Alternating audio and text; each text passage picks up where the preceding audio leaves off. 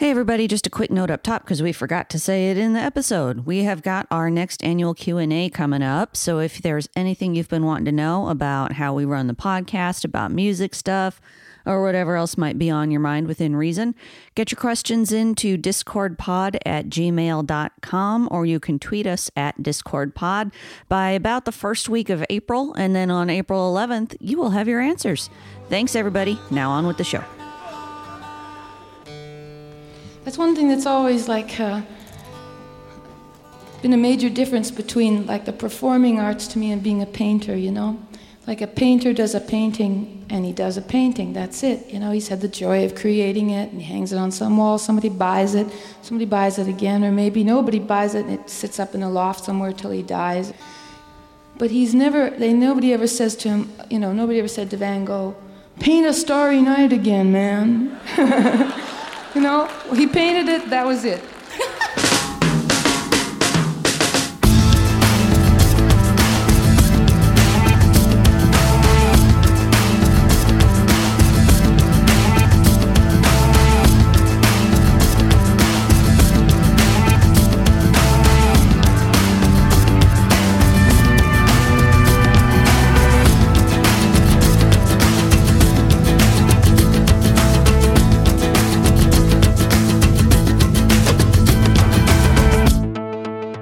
We love our loving, but not like we love welcoming you to Discord and Rhyme, a podcast where we discuss our favorite albums, song by song.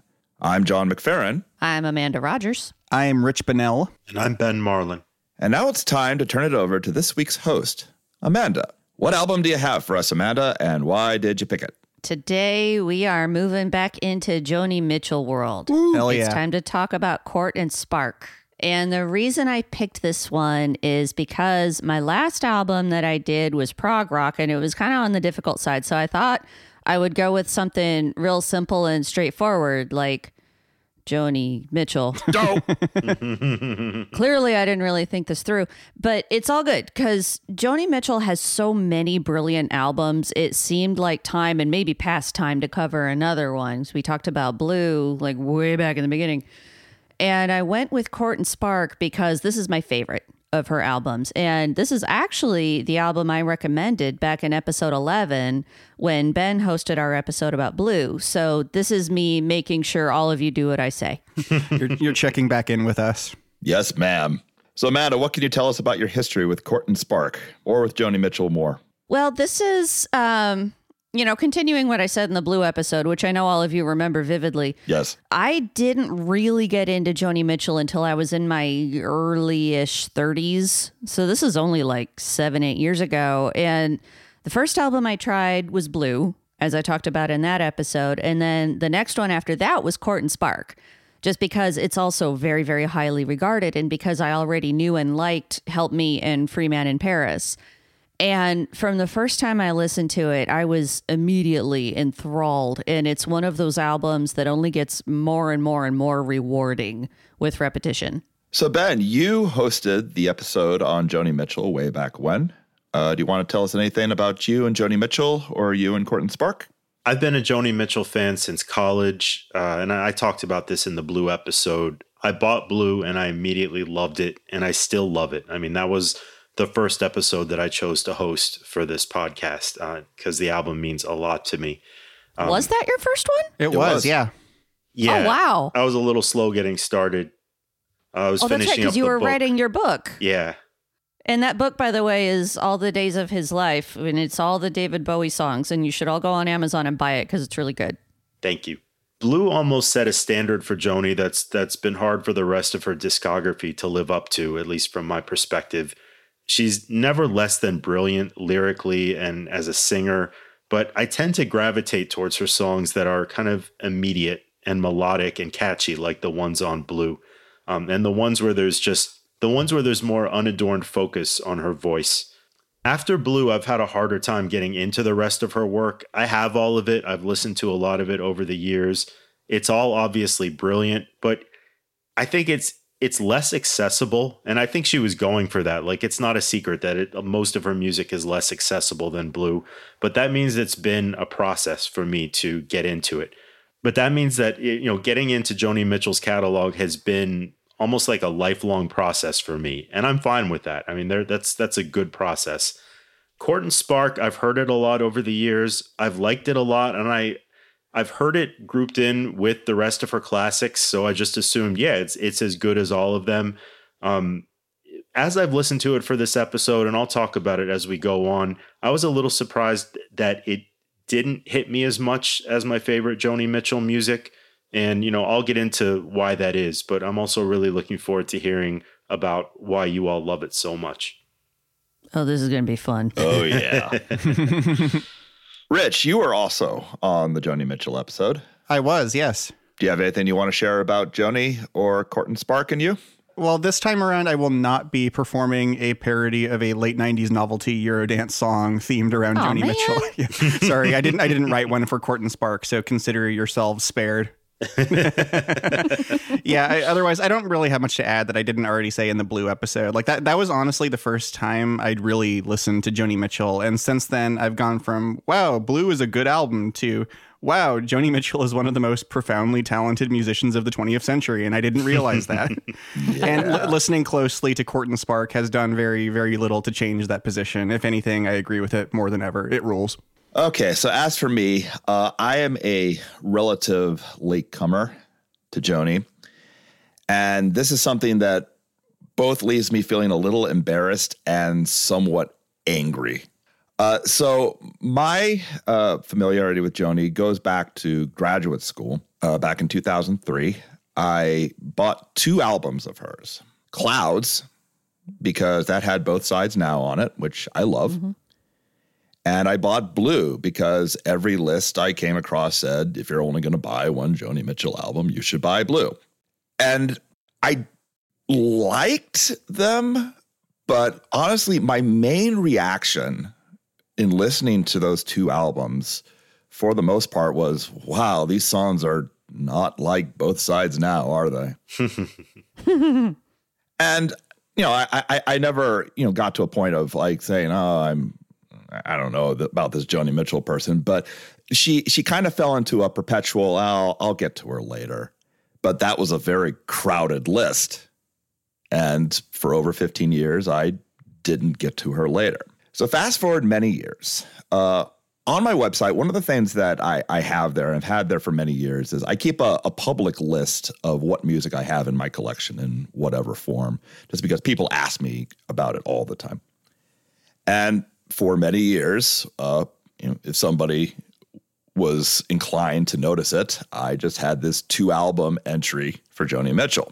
And in 2019, and actually sometime after Ben's episode on Blue, somebody observed that it was pretty ridiculous, given the makeup of the rest of my collection, that I only had 2 Joni Mitchell albums. Fairly chastened, I said, you know what, I've been meaning to get around to this. I'm going to give her more of a shot. And so I bought a collection of her first 6 albums just to get them all together. I listened to Court and Spark, but not well enough. And with the rest of them, I said, I guess I'll just throw these in the shuffle pile. I'll get around to it at some point. And over the years, I would hear her tracks pop up from time to time. And over I thought, this isn't bad. But then the shuffle would move on to whatever the next thing was. And I didn't really make much headway with her. Then a couple of years ago, it occurred to me that, I really do want to give her a really good close study. And the best way at the time for me to persuade myself to do that was to put her on my itinerary for my site back when I still updated it. And so as the time approached, I finally started giving her albums close study, close focused listens, as opposed to just having them in the background. And what I discovered was one of the greatest songwriters I had ever encountered in my life, to a degree that I was not entirely prepared for. I knew her by reputation, but what I didn't realize was the manner in which I would appreciate her. I'll touch on this some as we go through the commentary of individual tracks. But Joni Mitchell is someone where I find that her general reputation in the mainstream does not do her favors. It does not properly represent her. what she is as a songwriter, as a song creator, as a sound painter does not get respect. Too often I think she's reduced to just a small handful of hits because that's what people can immediately understand. And people will, make reference to some of the more emotional aspects of Blue, and then the rest kind of gets shoved to the side. And for me, she is just about the platonic ideal of what I would want in a 70s songwriter. I haven't gone beyond the first 8 albums, but I love and cherish those albums so much. And Court and Spark is an album that makes my jaw drop through the floor. I'm so happy to hear that. Oh, yes. So, Amanda, what can you tell us about the making of Court and Spark?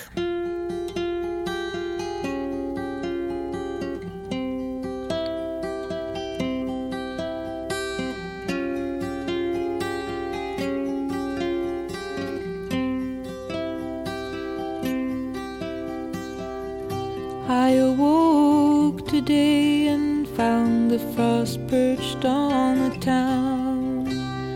It hovered in a frozen sky, then it gobbled summer down. When the sun turns traitor cold and all the trees are shivering in a naked row, I get the urge for going, but I never seem to go. I get the urge for going when the meadow grass is turning brown and summertime is falling down and winter's closing in. Well, we covered Joni Mitchell's early life and career back in the Blue episode, so I'm not going to retread that ground here. And thanks for doing my work for me, Ben. You're welcome. I'm just going to pick up where Blue left off. So after that album came out, Joni sort of went into seclusion for a little bit. She moved back to Canada briefly to a house she built on an isolated plot of land in British Columbia. And personally, I don't know why she'd ever leave that adorable little house in Laurel Canyon, but whatever, it's her life. Anyhow, while she was holed up in BC, she wrote the excellent album For the Roses. Yeah. Much of which is about processing the end of her relationship with James Taylor. Him? And we talked about that in the Blue episode. We talked about that in the Blue episode. But in a nutshell, he was a heroin addict, and it's very difficult to be in a relationship with a heroin addict.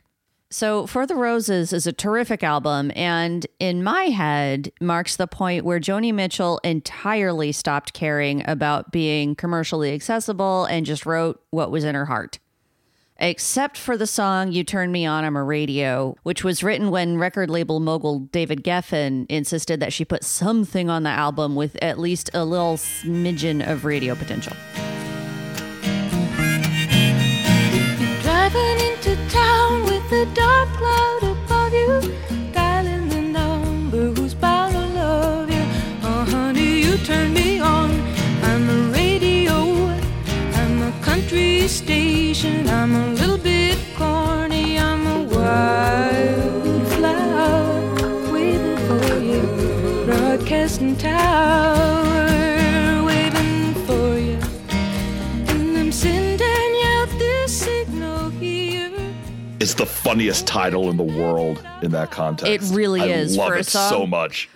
For a song that was written specifically because somebody told her to make a radio hit. So around 1972, she moved back to LA when David Geffen bought a great big house and asked her to come be roommates with him. Because despite their semi-antagonistic professional relationship, they liked each other very much. They were good friends, and she was not in the best emotional place at the time. So she went ahead and moved in with her friend. Although she kept the property in British Columbia, and I think she still lives there part of the time, and still owns that Laurel Canyon house too, although she hasn't lived there since like 1971. Also, in 1972, she went on a concert tour, and her opening act was a young, upcoming singer-songwriter named Jackson Browne.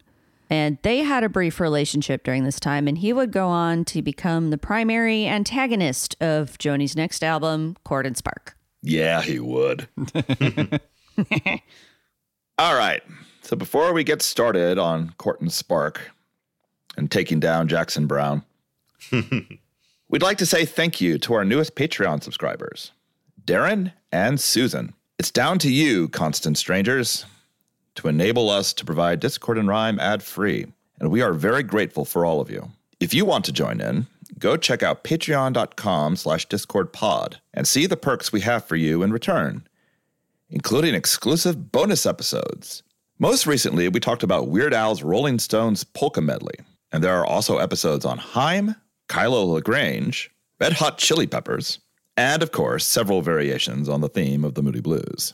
If you would like to support us in other ways, just go to people's parties and tell everyone there about Discord and Rhyme. And if you just want to say hi, hit us up on Twitter at DiscordPod or email discordpod@gmail.com. We love you all and really enjoy hearing from you. And now we'll move on to the album. We will start with the title track. This is Court and Spark.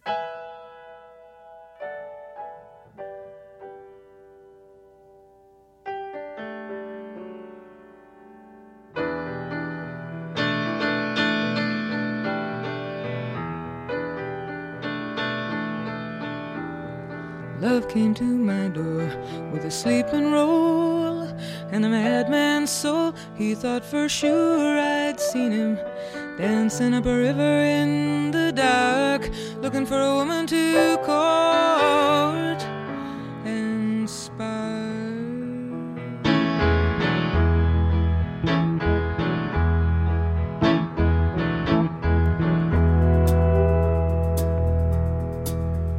He was playing on the sidewalk for passing change when something strange happened. Glory train passed through him, so he buried the coins he made in People's Park and went looking for a woman to court and spark.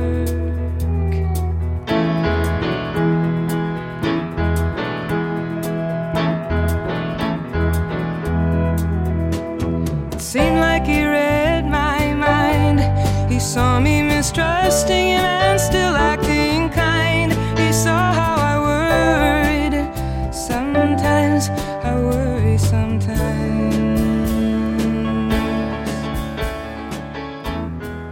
Oh, those opening piano chords. They're so good. This is one of the relatively few albums where I really can hear a big difference between my vinyl and digital copies. I don't know a whole lot about mastering or whatever, but in this case, it's such a cliche, but the vinyl really does sound significantly richer and warmer than the CD. So I highly recommend tracking this down on vinyl. It shouldn't be too hard. Yeah, it's relatively easy to find. This was a popular album. Yeah. The next thing that you can't help but notice is that Joni's voice sounds significantly different. Yeah. It is much deeper and huskier than it used to be. And I believe that's partly just the human condition. You know, her voice has aged along with the rest of her, and partly because she smoked approximately 84,000 cigarettes a day. Now, smoking is just about the worst thing you can do to your singing voice. Very occasionally, you'll get a case like Roy Orbison, who also smoked 84,000 cigarettes a day, but still sounded like Roy Orbison up till the day he died. But more often, it ends up like Brian Wilson, whose angelic falsetto was absolutely destroyed by about the mid-70s, or Joni Mitchell here, who used to be a soprano, but nowadays is a baritone. Or Greg Lake. Oh, yeah. But although I do not recommend that singers take up smoking, Court and Spark caught Joni at exactly the right point in the degradation of her singing voice. It's just as flexible as ever, but more mature and more expressive. And she's given up some of the little quirks on her earlier albums that I always find really annoying. For example, the thing I complained about on the Blue episode where she'll hold a note at the end of a phrase and then take it up an octave for emphasis or whatever with a heavy vibrato on that top note, which to my ears sounds like she's sometimes using it to disguise the fact that she couldn't really hit that note. I drew a map of Canada. Oh, Canada. She's quit doing that by Court and Spark, possibly because she just couldn't anymore. And honestly, it's a real relief. So, yeah, I mean, her voice sounds fantastic on this whole album, and she's really stretching out as a songwriter here, too. The rhyme scheme and phrasing in this song are both very strange. I haven't analyzed the structure to see if it fits any particular poetic form, so I'm not sure exactly what she's doing here, but whatever it is, it sounds amazing. Between the odd structure and the relatively abstract imagery, the whole song is just a tad unsettling and startling, but underlaid with those warm, fuzzy piano chords throughout. And this is one of those really wonderful songs that makes me have a lot of feelings that I can't quite identify. This is, of course, also where we get the title phrase. I have always read the album title as nouns. You know, court like a king's court, perhaps a crimson king. And spark like a tiny flame. And I love how those words go together. But in the song here, it's verbs. You know, court as in date with the intent of marriage, and spark as in the old-timey word for flirting. And I still love how they go together. Those two words just sound gorgeous in combination with each other. At the end of the song, I just love the final line. His eyes were the color of the sand in the sea, and the more he talked to me, the more he reached me, but I couldn't let go of L.A., city of the fallen angels. She writes about her love of Los Angeles quite frequently, and it's expressed really well here. And I'm sure Joni Mitchell is not the first person in history to refer to the city of angels as the city of the fallen angels, but she does it well. There's a lot of emphasis on that phrase and that contrast. You know, she loves this place, but still acknowledges its faults, sets up an album that is full of emotional contrast and contradiction. All right, so a couple categories I want to talk about here is I'm going to get to the song for a bit, but I want to just share some of my general thoughts on how Court and Spark, the album generally, where I see it fitting in her catalog, and also some of what I think about what it reflects her priorities in her priorities as a songwriter. Because Court and Spark is, because of the fact that it was so popular and it won so many awards, it's framed as, you know, this big poppy jewel in her catalog. And that needs a big boulder of salt with it, because it's the big poppy jewel, big heaping bowl of salt relative to what's around it. Like she pulled back a little bit and did some things in the arrangements to make things more attractive. And she made sure that, you know, there was enough in the way of big shiny hooks, just enough to be able to give a plausible cover to the idea that this is an accessible pop album. It is not. And Court and Spark, the song, is not really that kind of song. The thing that I always come back to, actually, I'm glad you mentioned that closing line. Like, I think of when those chimes come in, what I think of is if you're in an airplane flying into a major city at night, maybe Los Angeles, maybe somewhere else, and you come below the cloud cover and suddenly there's just light everywhere. Yeah. It's so cinematic. And the thing is, and I think that's important because Joni Mitchell, you know, before she was a songwriter, she was a painter, and she used the painting approach in terms of what sorts of things was she looking to do in her art. That came up over and over in the way that she approached the creation of songs. And she was very transparent about this over time. Mm-hmm. And you know, she would reference this all the times in her stage banter and in other contexts. Now, extending from that, one of the things that I'm really impressed by her, that really impresses me about her, and that I wasn't expecting when I started to really, really seriously try to understand Joni Mitchell, is, you know, she's so often pegged in if you're only coming to her from Both Sides Now or a couple of her other hits like Big Yellow Taxi or whatever, as primarily as a straight ahead songwriter, or maybe she's the you know, kind of the godmother of, you know, people writing sad, angry, bittersweet songs about relationships. And she is the godmother along that line. But in so many ways, she's also the godmother of figures like Kate Bush and Bjork.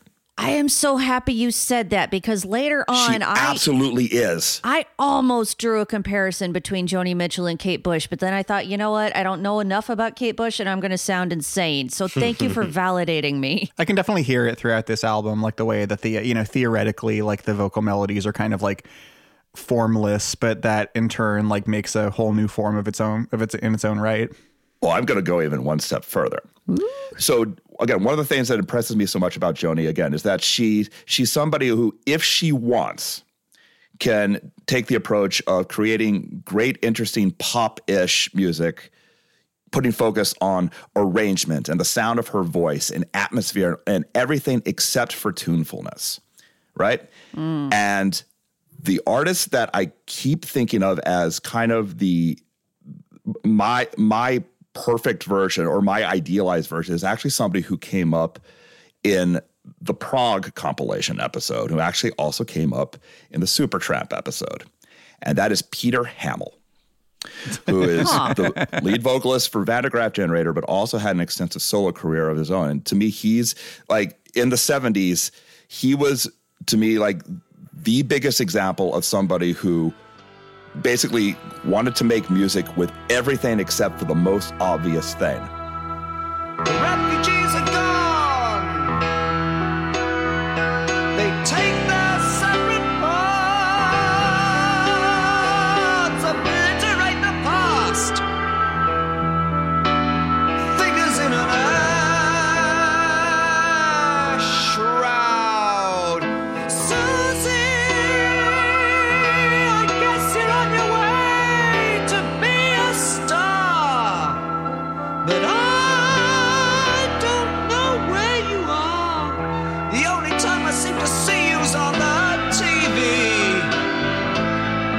Yes, it's so easy just to slip away.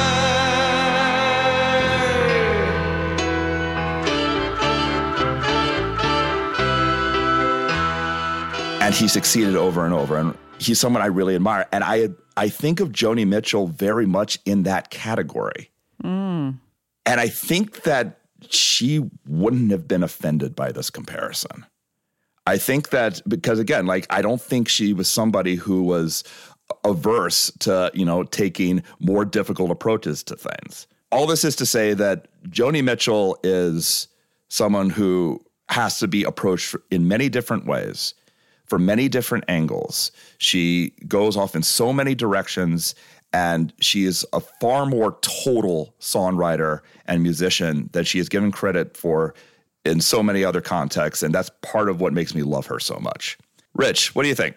Oh, well, I kind of just wanted to like bounce off basically the same point that you made, because it just in terms of like, Joni Mitchell as a quote unquote pop songwriter, because like, well, so we didn't plan it this way, but this winter we just happened to have been covering a lot of like really complex, like kind of boundary shifting music, spanning a really wide range of genres. Like we did John Coltrane, then Aphex Twin, then Pere Ubu, and now we're doing Court and Spark, which you wouldn't think is of a piece with those three, but like they're all really complicated albums that we covered. Yes. Yeah. And the thing complicated and experimental and yeah, exactly. Yeah, they're really out there. But the thing about those first three artists I mentioned is that, like, when you're listening to like Aphex Twin, you're fully aware at all times that the music is like super out there. He is not trying to hide that. But throughout Court and Spark, like, Joni Mitchell is banging out some truly dense, like harmonically complex, just plain complicated songwriting, like bordering on jazz, and we'll get into more of that as we go along. But she she makes it sound like the warmest, most accessible pop music you've ever heard. Yes. And that's such an impressive line to walk to me. It's pop subversion. yeah. And also, since I'm the native Californian on this panel, Amanda asked me to provide some context about the line, "So he buried the coins he made in People's Park." So in this research paper, I will no, this will be really short. The history of People's Park is like way too complicated to go into in any detail. But like in a nutshell, it's an actual park in downtown Berkeley. It was central to the start of the free speech movement, and it's been the site of numerous, sometimes violent confrontations between residents on one side and the university, UC Berkeley, and law enforcement on the other side. And I haven't really been able to unravel the lyrics on this song per se, but Joni Mitchell seems to be using People's Park as like a potent symbol of like the late 60s, early 70s counterculture. Just like a symbol her audience would recognize immediately, basically. Interesting. That makes sense. Yeah. Anyway, that's enough about People's Park for now. I'll put more information in the show notes, but it's too much of a tangent. So Ben, what do you think of the title track? Just 1 second. I have to go through my notes and delete all the Peter Hamill comparisons that I have written down. I'm sure you have plenty of original Peter Hamill material, Ben. I want to go with what Amanda was saying about Joni's voice, because that struck me too. I mean, her voice is so full here. Yeah. I didn't realize that it was because of cigarettes. I thought she just was sort of pulling a Paul McCartney and deciding to sound completely different. I'm sure there's something. That's also possible. Yeah. I mean, it's probably a combination. And as Amanda talked about, you don't have some of the tones from that you would get in Blue, those flighty tones, which I really liked. She sounds older and wiser. I guess by definition, she is older when she, made this album, but wiser doesn't come naturally. You sort of have to earn that. And I'm pretty sure she had. I thought the flightiness was charming for what it's worth. Does he love me? Doesn't he? Does he? Doesn't he? Ah! Melody swoops up, melody plummets down. I mean, I love that.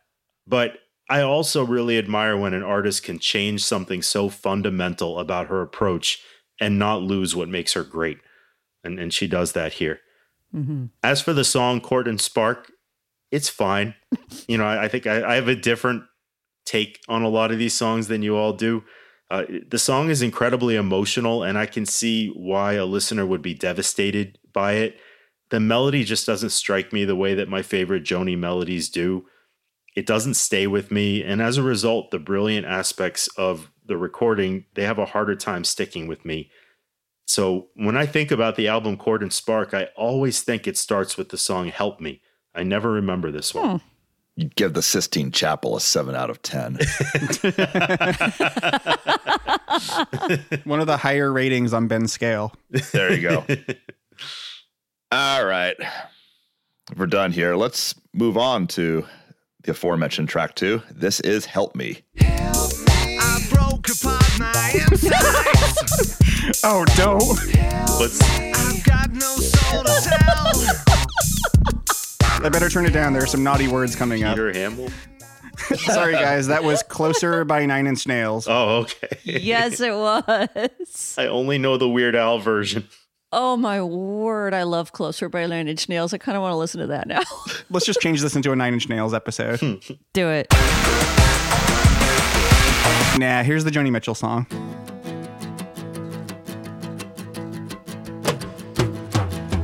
Help me, I think I'm falling in love again. When I get that crazy feeling, I know I'm in trouble again. I'm in trouble, 'cause you're a rambler and a gambler and a sweet-talking ladies' man. And you love your loving, not like you love your freedom.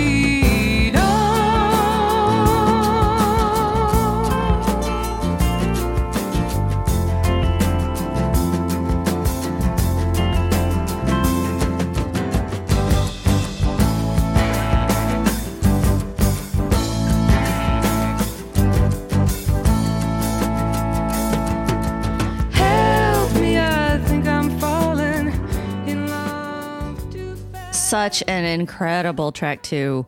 You know how we love a good track 2 over here at Discord and Rhyme.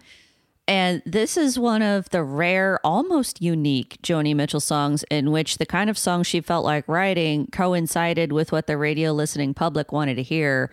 And it ended up being her only top 10 hit on the Hot 100.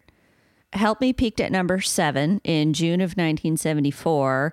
The songs above it were in ascending order.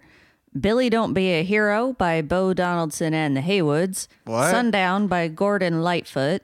Dancing Machine by the Jackson 5. Yeah. You Make Me Feel Brand New by the Stylistics. The Streak by Ray Stevens. And at number 1, Band on the Run by Paul McCartney and Wings. Woo! That was mostly a pretty good week. This song is exploring a theme that she goes back to a lot, the inner conflict between wanting to be in a relationship and wanting to preserve her autonomy. That is a tough line to walk for just about anybody, and she seems to have struggled with it more than most. But fortunately for us, she writes about it better than just about anybody else ever has. However, for as excellent as the lyrics are, and they are typically amazing, I really want to highlight Joni's vocal performance here, because she is rightly held up as one of the best songwriters of our time. And more recently, she's being recognized as an extremely innovative and creative guitarist.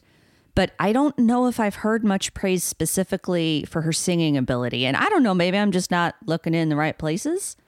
But her voice in this song especially is phenomenal. It's flexible and athletic and powerful and sweet and very, very expressive.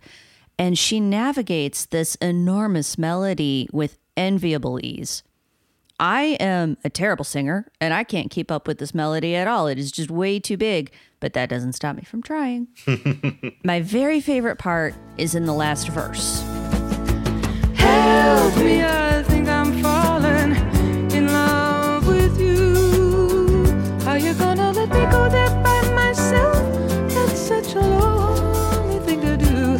Both of us flirting around, flirting and flirting, hurting too. We love our loving, but not like we love our freedom.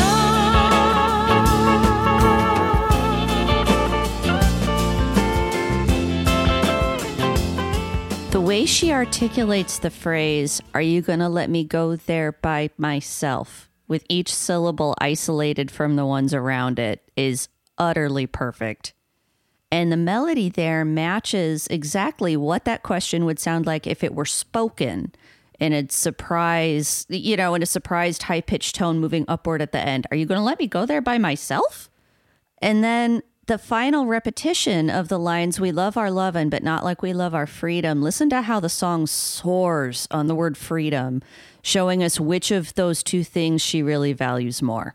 This is an absolute masterpiece of a pop song, and I'm so happy it was as big of a hit as it was.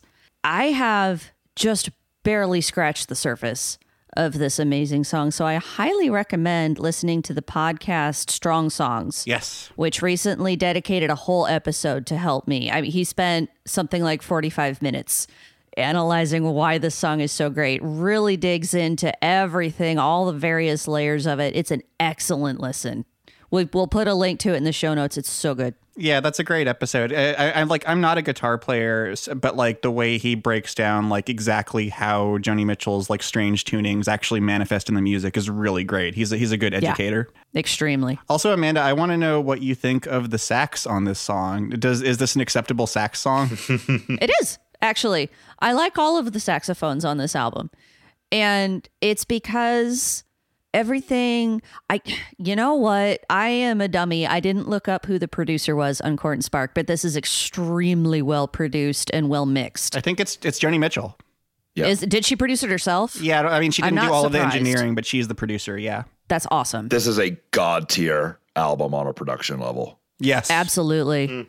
And the saxophones are blended so nicely that they don't. That's my problem with saxophones, is they're often so prominent they just overpower everything else.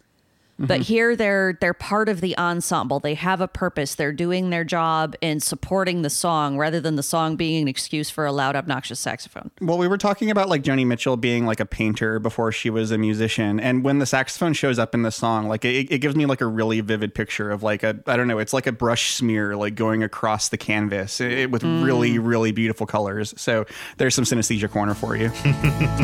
Oh, didn't it feel good? We were sitting there talking, or lying there not talking. Didn't it feel good? You danced with a lady with a hole in her stocking. Didn't it feel good?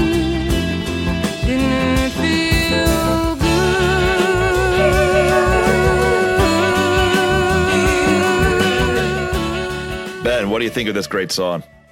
It's a great song. It is brilliantly catchy. It's instantly lovable.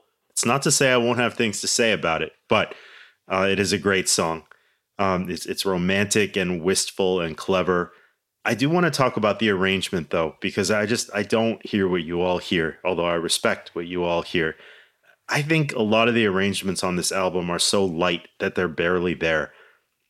Really? I have a bias with Joni, I guess. I gravitate towards like when she's playing the heavy acoustic strumming kind of on Blue, or whatever's happening on Hijira, which I'll talk about more later. I call it space jazz. Most of the playing on Court and Spark is in some middle ground that just doesn't affect me nearly as much. There's a lot of like nice individual touches, but overall it sounds gauzy to me, almost like soft rock. The drums open up with this ear-catching drum roll, and then they just kind of disappear for the rest of the song. You hear enough to know that the drummer can play, but he's just mixed so low. Another one of my biases in music is just I like louder drums for what that's worth. I make the same distinction with the music of Joni's pal and contemporary and apparently haunting track-marked sexual memory from her past, James Taylor. When it's just James and an acoustic guitar, it's soft, but it's somehow still visceral. I'm thinking like Sweet Baby James or Fire and Rain. When it's James and a handful of studio instrumentalists who are all competing to be the least obtrusive one in the room, and maybe some strings on top, there's more there by definition, but there's somehow also a lot less. Court and Spark isn't as gloppy as the softest James Taylor music, but it still sounds like everyone is just trying so hard to not be there. And so it's hard for me to get much from it. Wow. The greatest trick Joni Mitchell ever pulled was convincing Ben she was soft rock. That is really interesting, Ben, because I hear this as being deceptively gauzy. Like she wants you to think that's what it is, but it's really very, very weighty. Maybe I'm missing the 8-dimensional chess, or she's just schooling me in 8-dimensional chess. I hear what you're saying. Like, this isn't like I don't know, in terms of like, because she hired a jazz band for this album, like the LA Express. Yeah. And one thing I noticed about it is that like at no point on the album do any of the members like really make much of an effort to like stand out above the other members. And that includes Joni Mitchell. And I think that's like, I personally think that hugely benefits the sound of the album, but I could see it like, I don't know, kind of collapsing into a mush if you're listening to it from a certain perspective. Mm-hmm. Maybe I need to hear it on vinyl, per what Amanda was saying. I mean, sometimes that might make a small difference. Shift like that can make the whole thing sound different. And I just, before I just want to kind of circle back. I've talked about the sound of the song and the album, but I do want to circle back and say Help Me is a great, great song. I'm not here to say anything bad about the composition. It is one of my favorites on the album. Awesome. And I want to make it clear, like I'm not necessarily saying that you're wrong. Your opinion is obviously completely valid. It's just surprising to me, but I also really enjoy it. This happens. You and I do this a lot, Ben, how we hear the same song entirely differently from each other. Well, Ben, as a one-time New Yorker, you being a one-time New Yorker, I have a comparison here that you might relate to. So Help Me kind of reminds me structurally of Central Park.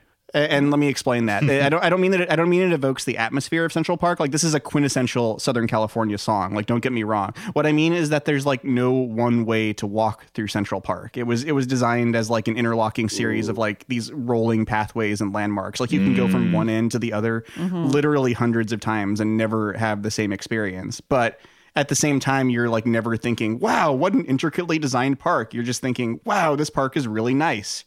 And that's what listening to Help Me is like for me. Like it has like all of these like shifting layers that it's never the same song for me. Everything is constantly in flux, but like, on its face, it's still catchy enough that Joni managed to crack the top 10 with it. Like, so that's what I think. Help Me is Central Park, QED. I really like that. Love it. I never thought about that with Central Park. I just thought of it in terms of like, I'm on 80th Street on the east side and I'm trying to get to 80th Street on the west side, and it's impossible.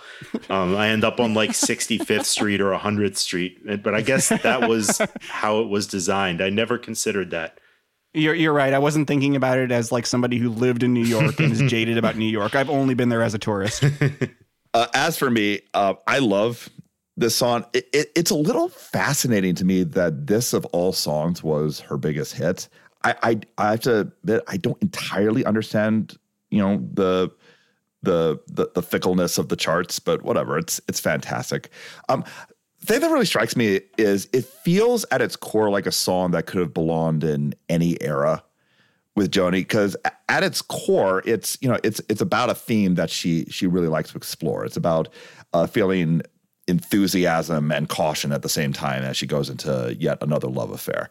And, in a different form, this could have existed, for instance, on Ladies of the Canyon in a much more spare arrangement. But instead, you have the electric guitar, the woodwinds, you have all the horns, and so many Jonis coming in, and it's just a different angle to approach the types of songs that she can make. And this is part of her general theme of constantly wanting to expand and to develop and grow. Eventually, like, this would start to somewhat backfire on her, but I don't think it was backfiring yet by a long shot. So yeah, this is a fantastic song. It's, as you said, it's a great track too, and yet it's like my fourth favorite on the album because I really like a lot of this album. Yeah. And if the Nine Inch Nails song were here, it would be your fifth favorite on the album. There you go. Yeah. All right. If we've got nothing else here, let's move on to track 3. This is a biggie. This is Free Man in Paris.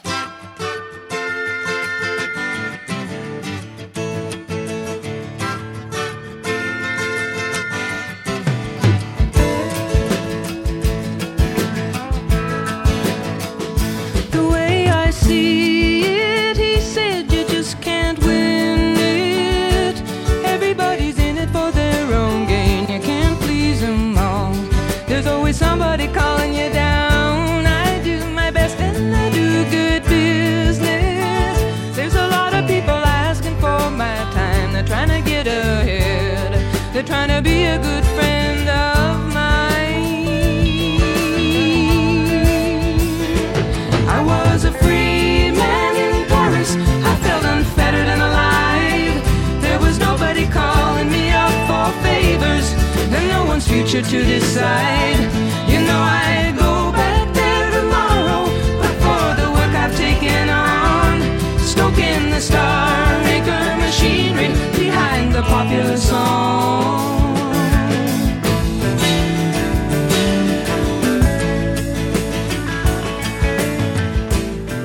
Free Man in Paris is my favorite Joni Mitchell song. Wow. Defensible. And it is the kind of song that only she could have written. It's catchy and melodic and so fun, but it's also extremely complex, both musically and lyrically. The free man in question is David Geffen, who I mentioned earlier. He was the head of Asylum Records at the time, which was Joni's label, and was a major bigwig in the music and movie industries for a long time. Although nowadays, I think he's best known for that time at the beginning of COVID lockdown when he posted that picture on Instagram of his giant luxury yacht docked in the Grenadines and reminded everybody to stay safe and isolated. Because he's a real man of the people, that David Geffen. There's a PBS documentary called Inventing David Geffen that came out in 2012, and I recommend watching it. He's a very interesting and complicated person, and kind of a gigantic ass, but in ways that are often more sympathetic than you might think. It was a good movie. Watch it. What was the world like before they invented David Geffen? I don't want to know. No, we don't want to live in that world. Anyhow, he and Joni went on a vacation to Paris sometime in the early 70s with Robbie Robertson of the band and his wife Dominique. And that is the inspiration for the song. As I mentioned before, David and Joni had their professional disagreements, but they were good friends. And this is a deeply sympathetic set of lyrics about being able to finally relax and not worry about your very, very high pressure career. The instrumental arrangement to go with those lyrics is downright genius. This might be her catchiest song, for my money. It grabs your attention right away with that ascending flute phrase, and quickly settles into a pretty excellent groove with a great descending guitar hook that's played by Jose Feliciano. Wow. Yeah, who is responsible for the Christmas song that I hate the most in all the world. So that's Feliz Navidad for any of you who might not know. And so he kind of redeemed himself here playing on my favorite Joni Mitchell song. Even though Free Man in Paris has another huge and complicated melody, it's also gorgeous and totally singable. Even if you're like me and you can't really hit all those notes, but you try your best anyway because it is irresistible. There is one little trick in the arrangement that I especially appreciate. In the first chorus, the rhythm of the phrase, "but for the work I've taken on," is a big departure from the lines around it. It's very jerky, intense, and precise. But by the second chorus, it's relaxed into the surrounding rhythm so that it matches up. I go back there tomorrow, but for the work I've taken on, stoking the star maker machinery behind the popular song. So the cure for massive work stress is to wander through Parisian cafes, which seems accurate.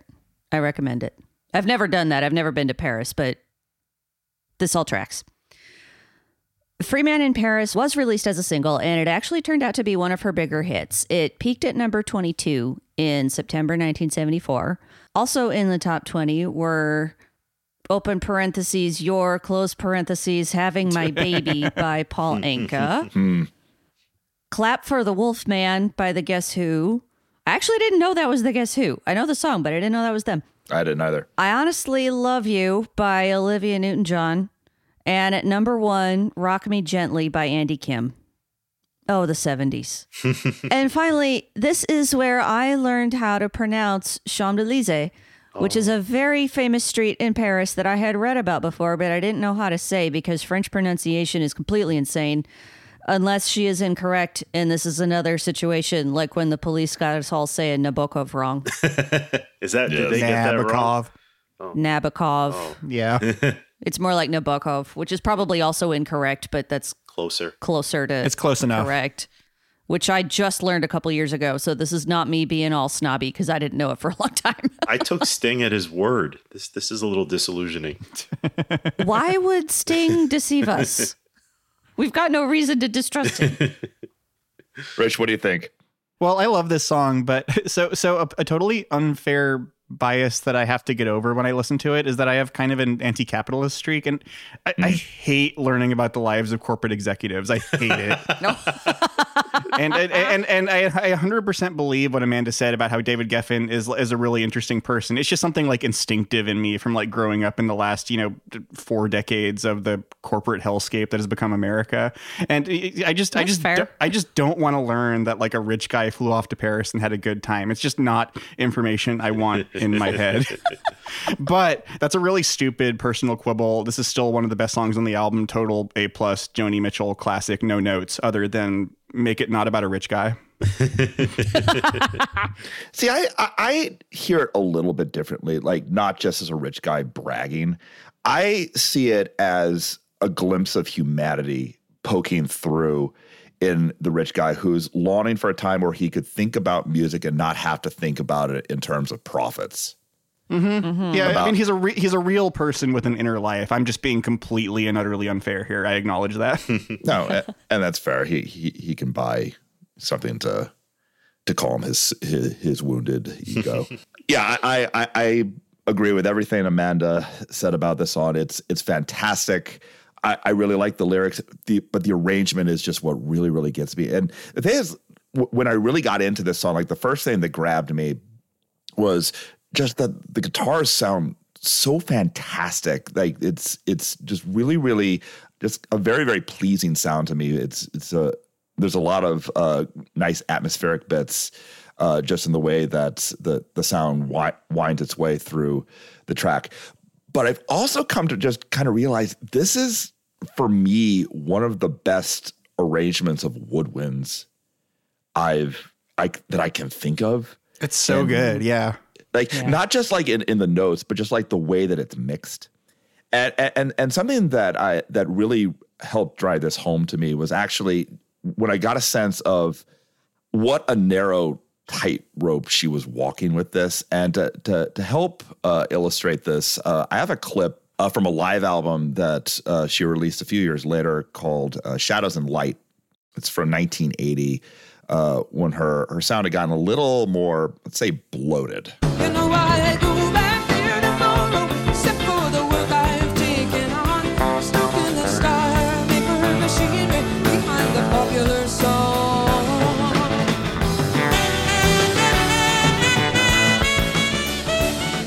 Oh, no. Yeah. You chose just the clip that Amanda would hate.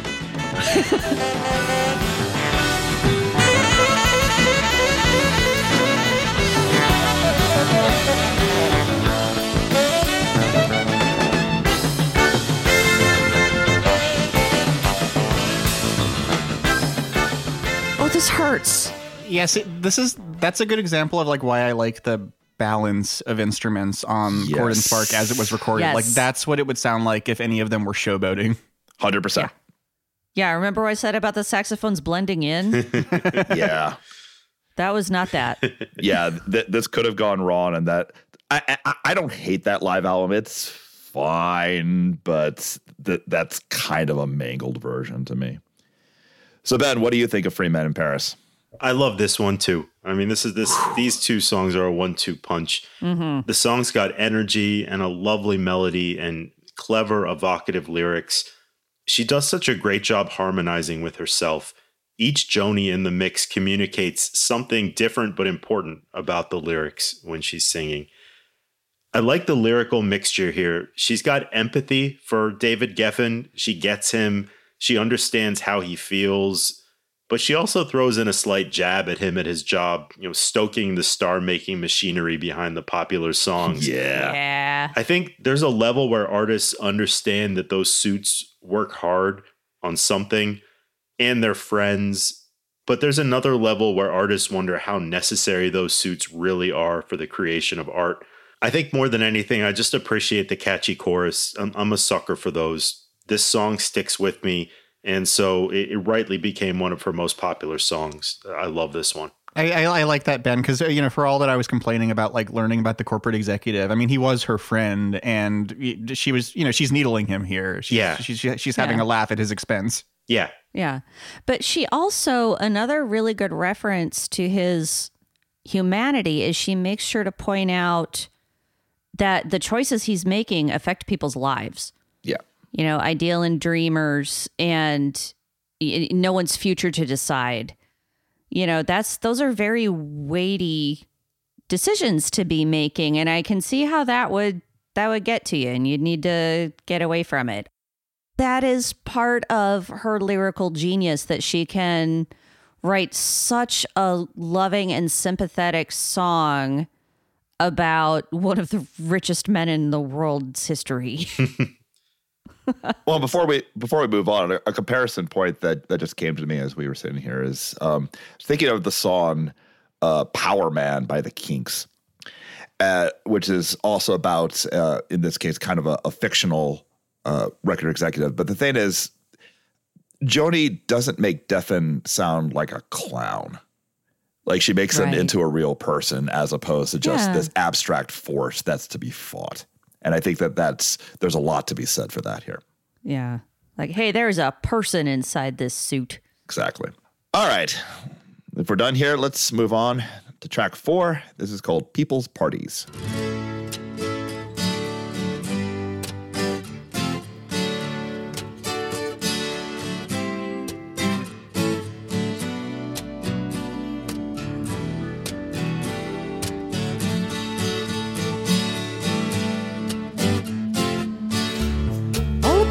This party, they've got a lot of style. They've got stamps of many countries. They've got passport smiles. Some are friendly, some are cutting, some are watching it from the wings. Some are standing in the center, giving to get something. Photo beauty gets attention, and her eye paint's running down. She's got a rose in her teeth and a lampshade crown. One minute she's so happy, then she's crying on someone's knee, saying, laughing and crying, it's the same release. I told you when I met you I was crazy. Cry for a soul beauty, cry for Eddie in the corner, thinking he's nobody. And Jack behind his joker and Stone Cold Grace behind her fan. And me and my frightened silence thinking I don't understand. This is only 2 minutes and 15 seconds long, and yet it is one of the really heavy hitters on Court and Spark.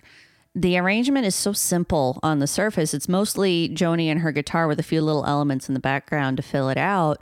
But you notice right away that the guitar tuning is completely bonkers. As we discussed in the Blue episode, she had polio as a child and lost some mobility in her hands, so she had trouble managing the more complex chords on the guitar. So because she is a genius, she turned that bug into a feature and worked out these very strange tunings to compensate for that. So instead of the usual technique of tuning each guitar string to the notes E, A, D, G, B, and then E again, for this song, they're set to D, A, D, F sharp, A, and D. This particular tuning is one that she used fairly frequently, including on Free Man in Paris, but I love how obvious it is here because that acoustic guitar is enormous and you really notice how unusual it sounds. And by the way, if you want to play the guitar like Joni Mitchell, you have got your work cut out for you. On JoniMitchell.com, which is a vast sea of fascinating information, honestly, it's the best musician website I've ever seen in my life. It's more like a museum. Hear, hear. There is a whole article with just tips for playing the guitar like Joni, and it is very complicated because guitar strings are not designed to be tuned to those particular pitches. It's tricky to play them without immediately throwing the whole thing right out of tune because they're at a tension that they weren't designed for.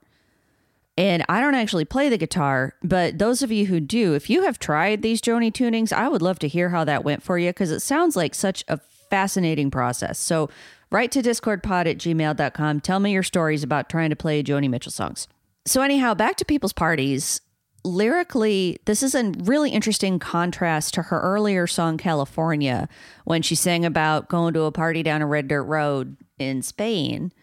Because by this point in her life, she was going to an entirely different brand of party with the likes of Warren Beatty and Jack Nicholson, and evidently was having a little bit of trouble adjusting, as anyone would. So even if we've never been to fancy pants LA parties, I think we've all had the experience of being in a large group and feeling very out of place and nervous.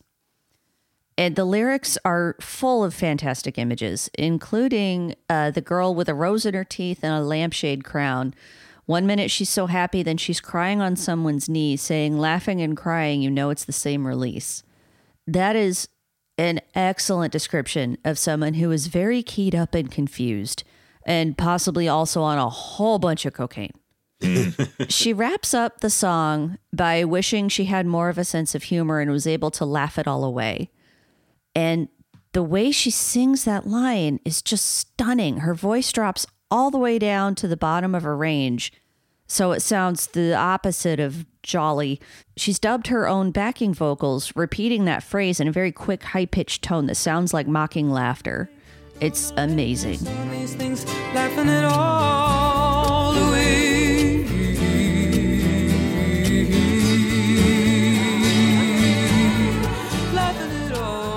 And then it transitions into the next track so smoothly that you might not even notice it's a new song playing, but we'll get to that in a little bit. You know, a few years ago, I heard a phrase that's kind of stuck with me and haunted me.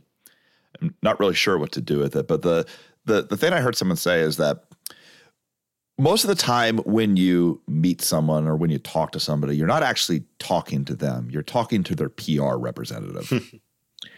Huh.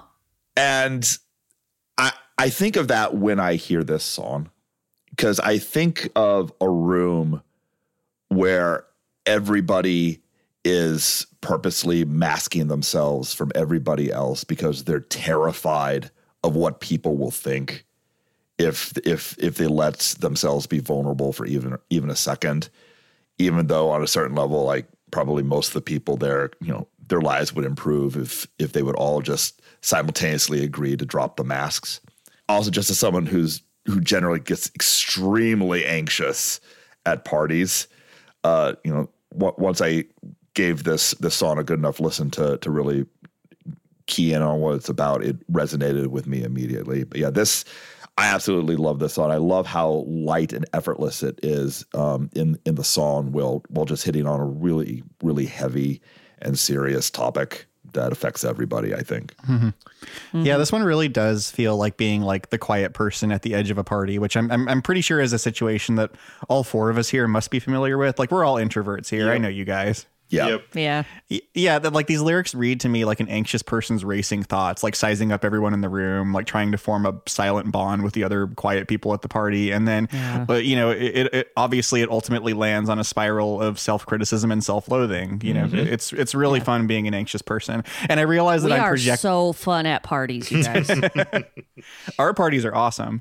Our parties are so fun. So much karaoke. Yeah. And I realize that everything I just said there was like projecting more than a little bit, but that's part of what makes art resonate with people. And for the record, I'm not trying to paint like Joni Mitchell as like this like shy, demure wallflower sort of person. Like from everything I've read about her, she could be very, very confrontational and in your face. People are complicated. Yeah. Yeah, but she was capable of understanding what somebody like that could be. Yeah, exactly. And that's part of her greatness, is her ability to not just project her own feelings, but to properly imagine what it would be like for other people. Yeah. I mean, you know, the song is autobiographical in a sense, but it's also universal. Yes. Ben, what do you think? She sings beautifully here. I want to start with that, and I never want to take it for granted. Whatever I think of whatever song, I never want to be like, oh, of course, Joni Mitchell gives a world-class vocal performance here. Duh, she does that every time, because it's stunning every time. And those rounds at the end of the song that Amanda talked about, they're just so clever and beautiful. I wish this one was more of a song. It's another one of those that I never remember after it's on. And that doesn't mean that it's a crime that, you know, just because I can't whistle the melody when the record isn't playing, that it's not good. But it also means that I'm not going to remember the song itself or reflect on it because it hasn't stuck with me. Lyrically, it probably deserves a lot better than that, but it just, at least for me, if the music doesn't stick with me, then I don't really notice what the lyrics are. So they're probably amazing on this song, but I'm never that aware of them. I'll keep listening to this one because I want to like it more, and hopefully I will the more I hear it. I have trouble remembering a lot of this album too, but I guess for me, that's just an excuse to listen to it again, because I personally always have a really good time with these songs, even if they have like, you know, that rambling kind of Joni Mitchell way about a melody. I like that. Yeah, I'm a little surprised that you say that, Ben, because when you were talking earlier about how the arrangement on Help Me felt a little like maybe too much and not enough at the same time, I thought, oh, I wonder if he'll like People's Parties better because it's so stripped back. I like the arrangement more. That's a good point. But just the song, it's like halfway there for me. It's just not, it doesn't stick with me. I do like the arrangement more. Sure. I mean, you're totally wrong and bad and you should feel terrible about yourself, but sure. All right, if we're done here, let's move on to the next track, which comes right out of People's Parties. This is called Same Situation. Laughing it all away.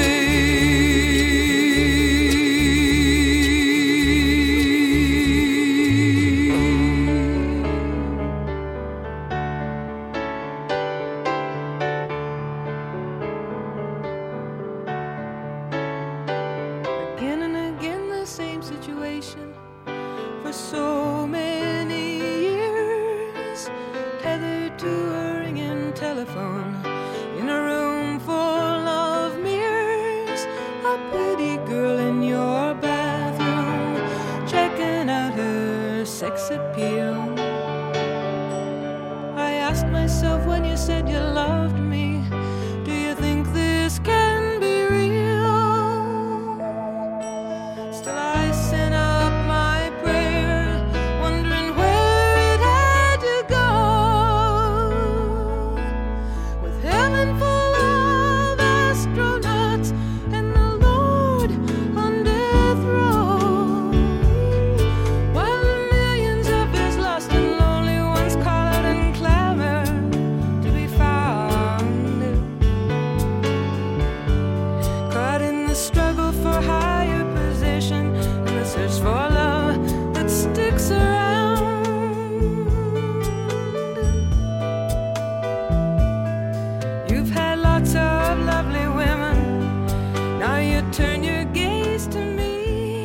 As I mentioned at the end of People's Parties there, these songs just flow right into each other. So it almost sounds like Same Situation is her inner monologue as she stands at the edge of the party trying to figure out what she's doing there.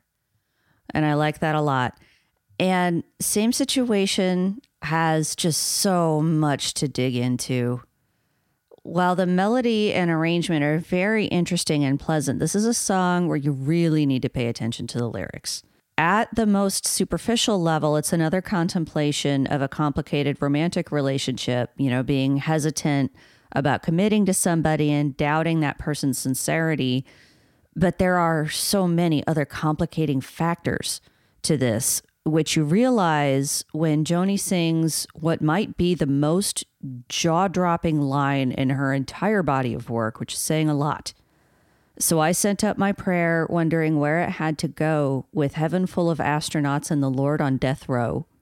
There are probably hundreds of ways to interpret that line, but I read it as a very sharp commentary on the gradual cultural replacement of God with science, and how that left a lot of people feeling empty and lost. And then she sings, the millions of his lost and lonely ones call out and clamor to be found. That is a lovely reference to the biblical parable of the lost sheep, in which a shepherd leaves 99 sheep behind to go and find the one that got lost.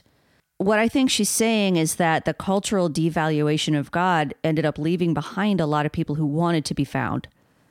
And by extension, this thought applies to all of the massive cultural shifts that were going on in the 60s and 70s. Society was changing very rapidly then, and it is again now. And it was and is confusing and hard to keep up with. The old mores and traditions were being swept away, but it wasn't yet clear what would replace them. So that commentary on religion is followed immediately by the line, caught in the struggle for higher position and the search for love that sticks around. She repeats that later in the song in a more personal version as my struggle for higher achievements and my search for love that don't seem to cease. That is a really interesting and bold statement to make in the context of second wave feminism, because a lot of the popular messaging to women in the 70s was along the lines of a woman needs a man like a fish needs a bicycle. The notion that you don't need a man in order to be complete and fulfilled. You can pursue a career or art or whatever you want and be a whole person on your own, which of course is a perfectly valid message. But Joni's over here saying, well, sure, men are a lot of trouble, but I want one. She's just not sure how to balance that with her own ambitions. Later on, we hear what her actual prayer was, which is send me somebody who's strong and somewhat sincere. I love that. And as is so often the case, it's not entirely clear what she means by it. Like, does she really not want total honesty? Is it like in Interstellar when Matthew McConaughey turns the robot thing's honesty setting down to 80%? Or is she just lowering her standards? Like, can I please have a boyfriend who's at least a little bit not an ass? Or it could be both. What I'm saying here is that Joni Mitchell is very, very good with words, and the song is stunning. Ben, what do you think of it? I love that lyrical analysis. I mean, I think because of the music, as with a lot of songs on the album, because the music doesn't stick with me as much, I don't notice the lyrics as much. So I wish I had noticed all of those. I will keep trying to notice all of those because I really like your take on those different lines. Yeah, I mean, this is just one of the songs that's just kind of flown by me. I never remember that there's a song called The Same Situation on Court and Spark. So I couldn't tell you that much about it. Like I said, I'll keep listening. And again, I don't want to take for granted just how beautifully she sings it. Yeah. But that's all I have on this one. Well, to go back to the lyrics, well, first off, I really liked your whole take on the lyrics, Amanda. It really opened up the song for me.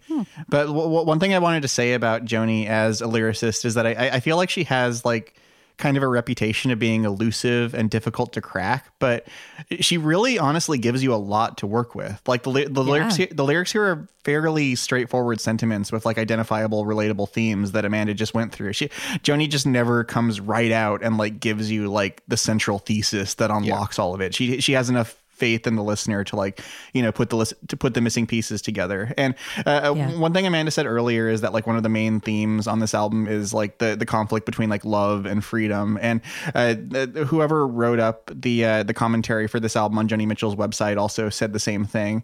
And on this song, I love the way that Joni like threads the needle between like love versus freedom and like the search for God, and whether, any of this is even possible, or if we're just, trapped by our stupid mammal brains. It's there's just so much going on in these lyrics. I love it. It's interesting hearing you say what you do about the lyrics, or about the music and how it doesn't strike you, because that was honestly, from what I alluded to in my initial description of things, like that was actually, largely my experience with Joni for a long time, and I'm not going to condemn it. It is a thing where on a certain level you have to make the leap of faith that there is something beyond there, because there sometimes, when you listen to something over and over again, you can sort of Stockholm syndrome your way into to finding everything that's there. But I don't think that's what's happening here. I think the thing about Joni and very much on this album is, there's the bright, attractive surface, but again, like it's an album that rewards, the initial casual listen, but it's also one that you can keep just digging and digging and digging and digging and finding more and more and more. And part of what made me end up loving this album so much was the fact that, once I started, hammering at it, once I started peeling it, I just kept thinking, okay, well, next listen is going to be the one where I start to run out of things. And then I didn't. And it just kept going. It's like, wow, there's more and there's more and there's more.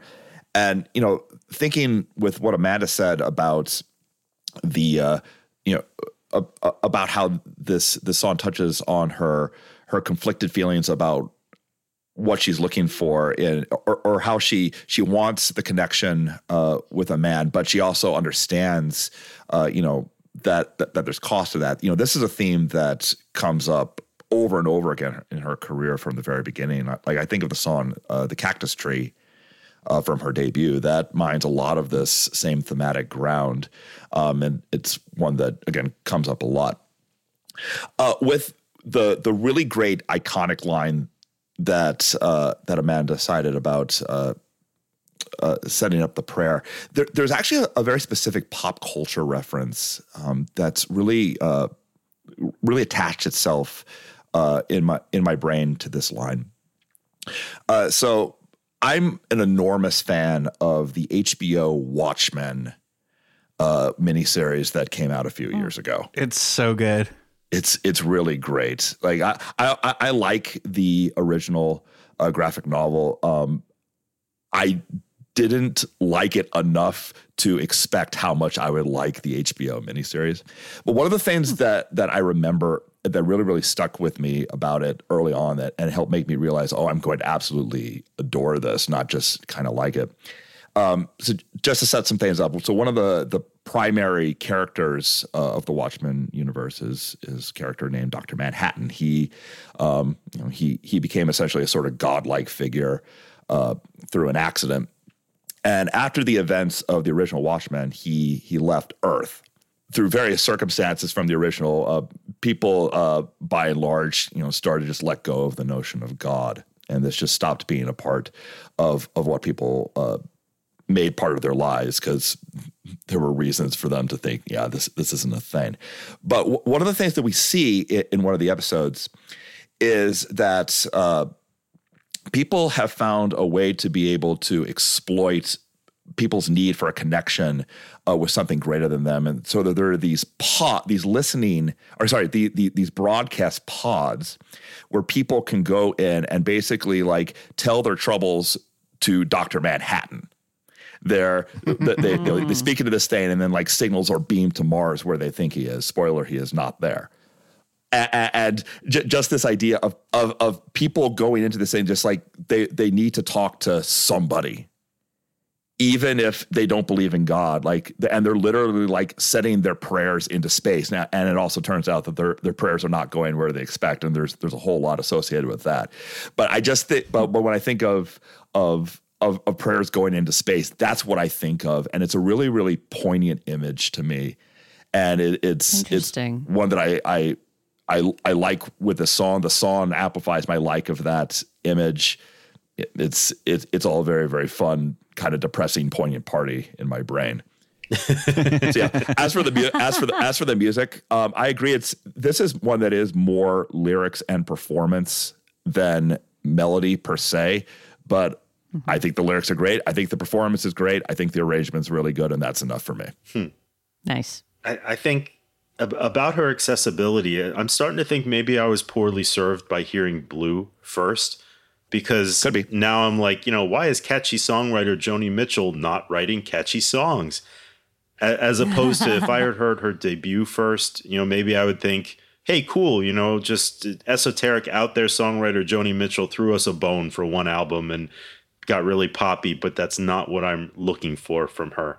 Maybe it's like starting George Harrison's solo discography with All Things Must Pass. Yeah. Which you maybe shouldn't do because the rest of it doesn't live up to that. Yeah. This is a more accessible album to me than Blue personally, but I guess that just kind of speaks to like the different paths we take to within the music world. Yep. That's interesting though. I actually agree. There's just more to grab onto with Court and Spark. Which is not to say that I dislike Blue or that I find it inaccessible. It's just Court and Spark is more immediately appealing to me. They're different in what they provide, which again Definitely. speaks to Joni as somebody who can provide a lot of different things. And with that, we're going to flip to side 2. This is called Car on a Hill.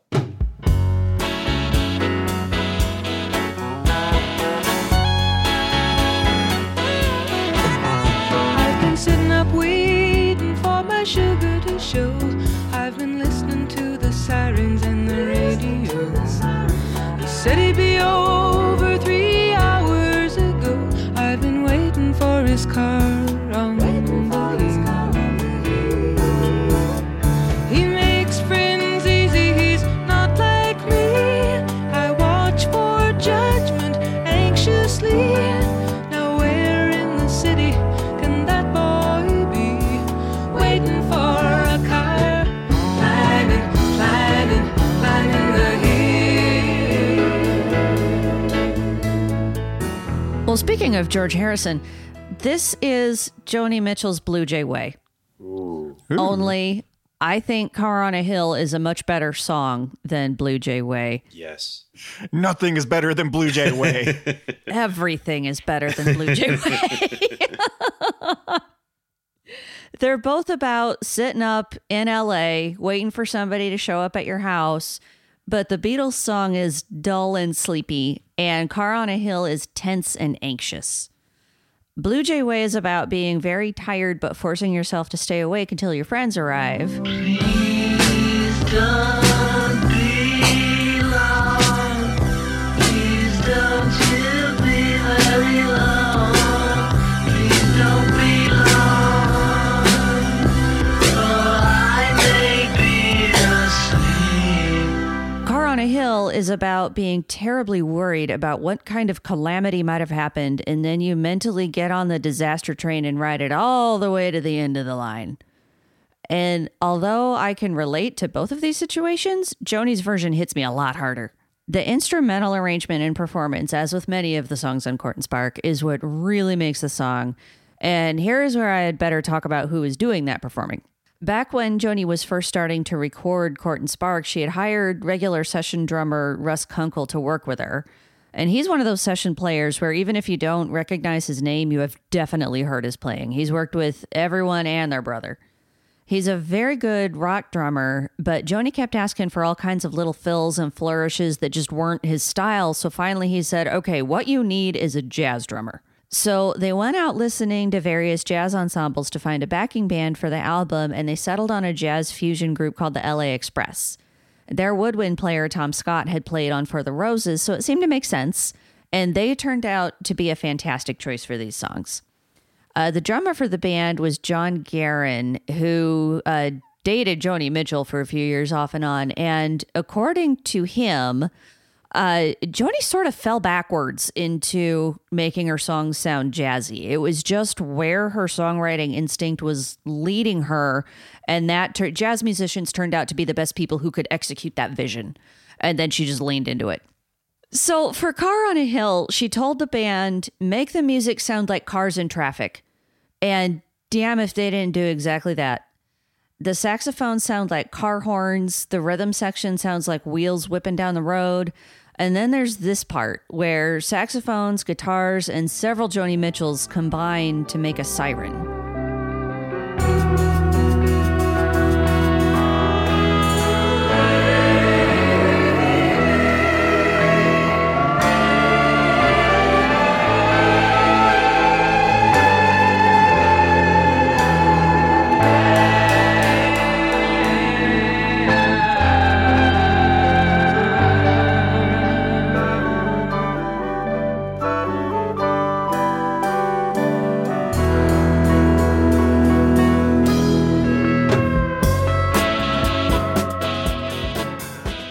So ominous there for a minute. That's where the anxiety in the song hits its peak, and then it settles back down to its baseline level of intense worrying. Incidentally, a long time ago, producer Mike remarked that he especially likes this one because it's the Joni Mitchell song that sounds the most like a Steely Dan song, and he was right about that. Well, I know for a fact that Larry Carlton, who plays guitar on this, was on Asia, and he played on the song Kid Charlemagne. Like Oh, really? There is Steely Dan history with this band. I've been trying to avoid too much speculation on who specifically each of these songs is about, because for the most part, it's not necessary. But I'll go ahead and tell you this one's about Jackson Browne. As I said before, they dated for a little while around this time until Jackson met a woman named Phyllis Major and essentially ghosted Joni. He later married Phyllis. And this song is about a specific evening when he said he would come over and then just never showed up. He was running on empty somewhere. It was right there. Excellent. Reportedly, he's never confirmed this, but it is rumored that his song about Joni is Fountain of Sorrow, which is a lovely song. Okay. Now, as we've discussed, Joni was a big believer in using her personal life as inspiration for her music, and she encouraged others to do the same. She was friends with Russ Kunkel's wife, Leah, who was also a songwriter, and when Leah told Joni that she thought Russ was cheating on her, Joni's response was, well, at least you can use it for material. And this is far from unusual, of course. I mean, these days, whenever I hear people getting all riled up over Taylor Swift writing songs about her exes, I think, you guys know about Joni Mitchell, right? So, Taylor, just keep on making art to process your feelings, as every single other artist in history has also done. You are in excellent company. There was more that happened the evening that Jackson Browne didn't show up, but we'll get to that a little later on. For now, I'll just say that Car on a Hill is a deeply weird song, and it's very ambitious. She set out to make a very specific atmosphere and succeeded just incredibly well. And this is actually the song on Court and Spark that gets stuck in my head the most often. I can see that. Rich, what do you think? This 3-song stretch here is kind of the anxious introvert suite on this album. Yeah. Like, how many songs are there about like restlessly pacing through the house waiting for someone to come home? It's definitely an experience that I've had. And I love how like LA and glamorous it all sounds. Like, it feels very like, you know, wherever you go, there you are. Like, you know, your expensive John Lautner house with a view of the Hollywood sign. That's not going to save you from your nerves. You can never escape from that. It's dark. Yeah, again, like I said, a lot of projecting going on here. But as for the song itself, it has one of my favorite kinds of unusual song structures. I think I've mentioned it a few times before, which is like one big build followed by a second big build, and then we're out. Yeah. Like, no bridge, no like endlessly repeating chorus at the end, just like 2 rising actions in a row. And I don't know if that kind of structure has like an analog in classical music. John, little help here. Eh. Okay. That was very helpful. It's a crescendo. Very, very helpful. I don't know. It's 2 crescendos, but the rock songs I always think of that do this are "Life on Mars" by Bowie, and of course "Alone" by Heart, the greatest song ever written. Yeah. You know, I am a chronic fretter, and so this song speaks to me musically. I love it just because it starts from this low key just simmer, and then it just gets more and more anxious and more anxious, and I feel it. I feel what she's going through as the song goes along. When I talked about mentally getting on the disaster train, I was speaking from experience. Because, I do that too. Like something occurs to me like, oh, this specific thing must have gone disastrously wrong. And that is why my husband is 15 minutes later than I expected Yep. him. And before I know it, I'm imagining all of the very worst scenarios. And it's hard to get off the disaster train once you've gotten on it. So, Ben, how do you feel about the disaster train? I mean, Car on a Hill. I love this song. This is my favorite on the album. I don't even have a coherent thesis for why and what it does differently than the others. I've liked what you all have had to say about it, about especially Rich about the different structure of the song. Just that climbing the hill chorus, it hits me more than most of the album does. And the whole Joni choir in that kind of alarm, the siren section that you were talking about. Again, the more Jonis, the better. And I like how, in that context, when she throws in the more laid back sections of the song, I like them more because they're kind of intertwined with heavier sections. But yeah, it's so evocative because of the music and the lyrics. I can picture her nervously waiting for someone to show up. I can picture me nervously waiting for someone to show up. And that means a song is working on me. So yeah, this is the one that I come back to the most on Cord and Spark. I love that. All right, so if we're all done here, let's move on to the next one. We're kind of curious to see what everyone thinks about it. This one is called Down to You.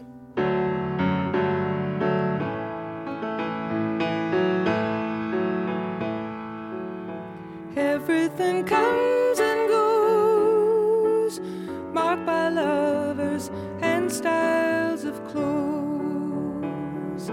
Things that you held high and told yourself were true, lost or changing as the days come down to you. Down to you, constant stranger. You're a kind person, you're a cold person too. It's down to you.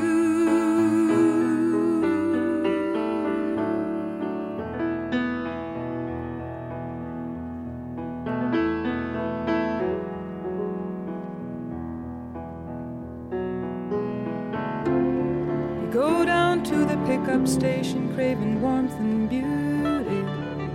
You settle for less than fascination.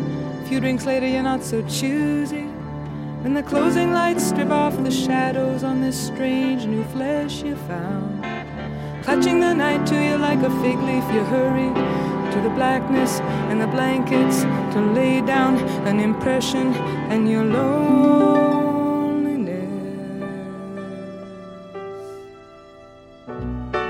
Every episode I host, there is one song on the album that just confounds me.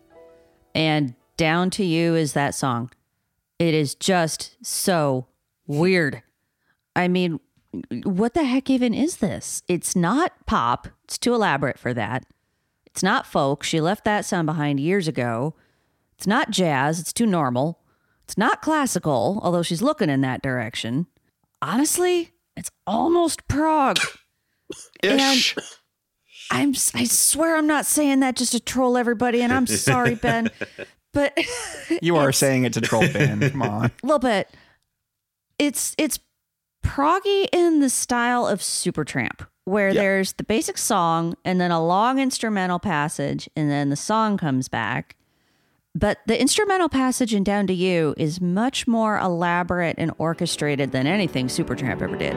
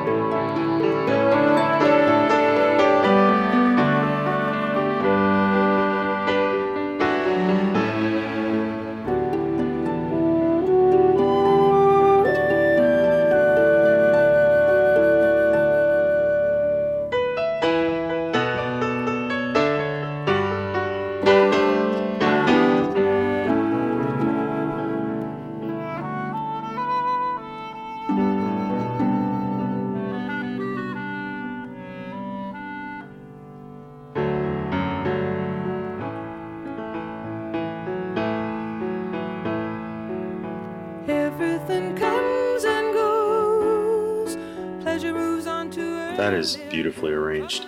It is. That instrumental passage is several minutes long and it's really gorgeous. And you know what's weird is it reminds me just a tiny bit of the Beach Boys song Let's Go Away for a While, which is one of the instrumentals on Pet Sounds.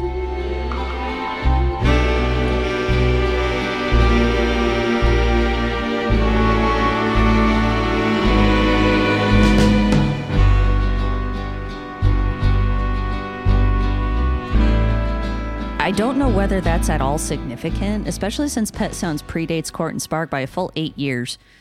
The arrangement and production of Down to You is just very 70s, and I think we might be able to chalk that similarity up to the fact that the 70s in general were very, very influenced by what Brian Wilson was doing in the 60s. Also, the Beach Boys were prog. Yep. Yeah. Goodbye. If Smile isn't Prague, then come on. I know. Famous prog epic. Fun. And you know what? I'm going to go ahead and make this comparison. I'm going to be spitballing a little bit for a minute here because I'd actually cut this because I thought I was crazy. But earlier, John, you mentioned Kate Bush. And I was thinking about her when I was trying to decide whether Down to You is prog adjacent or not. Because this is something that Phil mentioned in the last episode of our Defensive Prog Rock series, that much like punk, prog is at least partly about attitude. And in that sense, like Kate, I'm not super duper familiar with Kate Bush and I don't really like her that much, but she's often considered to be a part of the prog world. And I think in her case, that is largely about attitude. And I think that is where that's how you could consider Joni Mitchell to be somewhat proggy from time to time. Joni Mitchell and Kate Bush don't actually sound very much alike at all, but in terms of pushing boundaries and writing the music that they wanted to write and be damned with the Hot 100, they have a lot in common. If that is what constitutes progressive rock, which I think you could make an argument for, I don't think I totally agree with that argument, but there's some truth in it, then, that's just something to think about. My favorite part of Down to You, oddly, is the last few seconds of it. After the last repetition of the title phrase, there's a wonderful interplay between piano, guitar, and I think a cello that is absolutely beautiful and somehow very moving. It all comes down to you.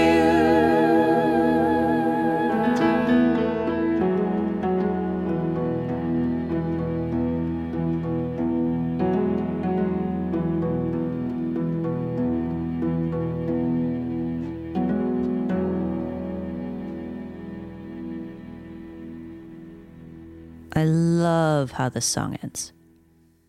Down to You is clearly a masterpiece of popular music. It's beautiful.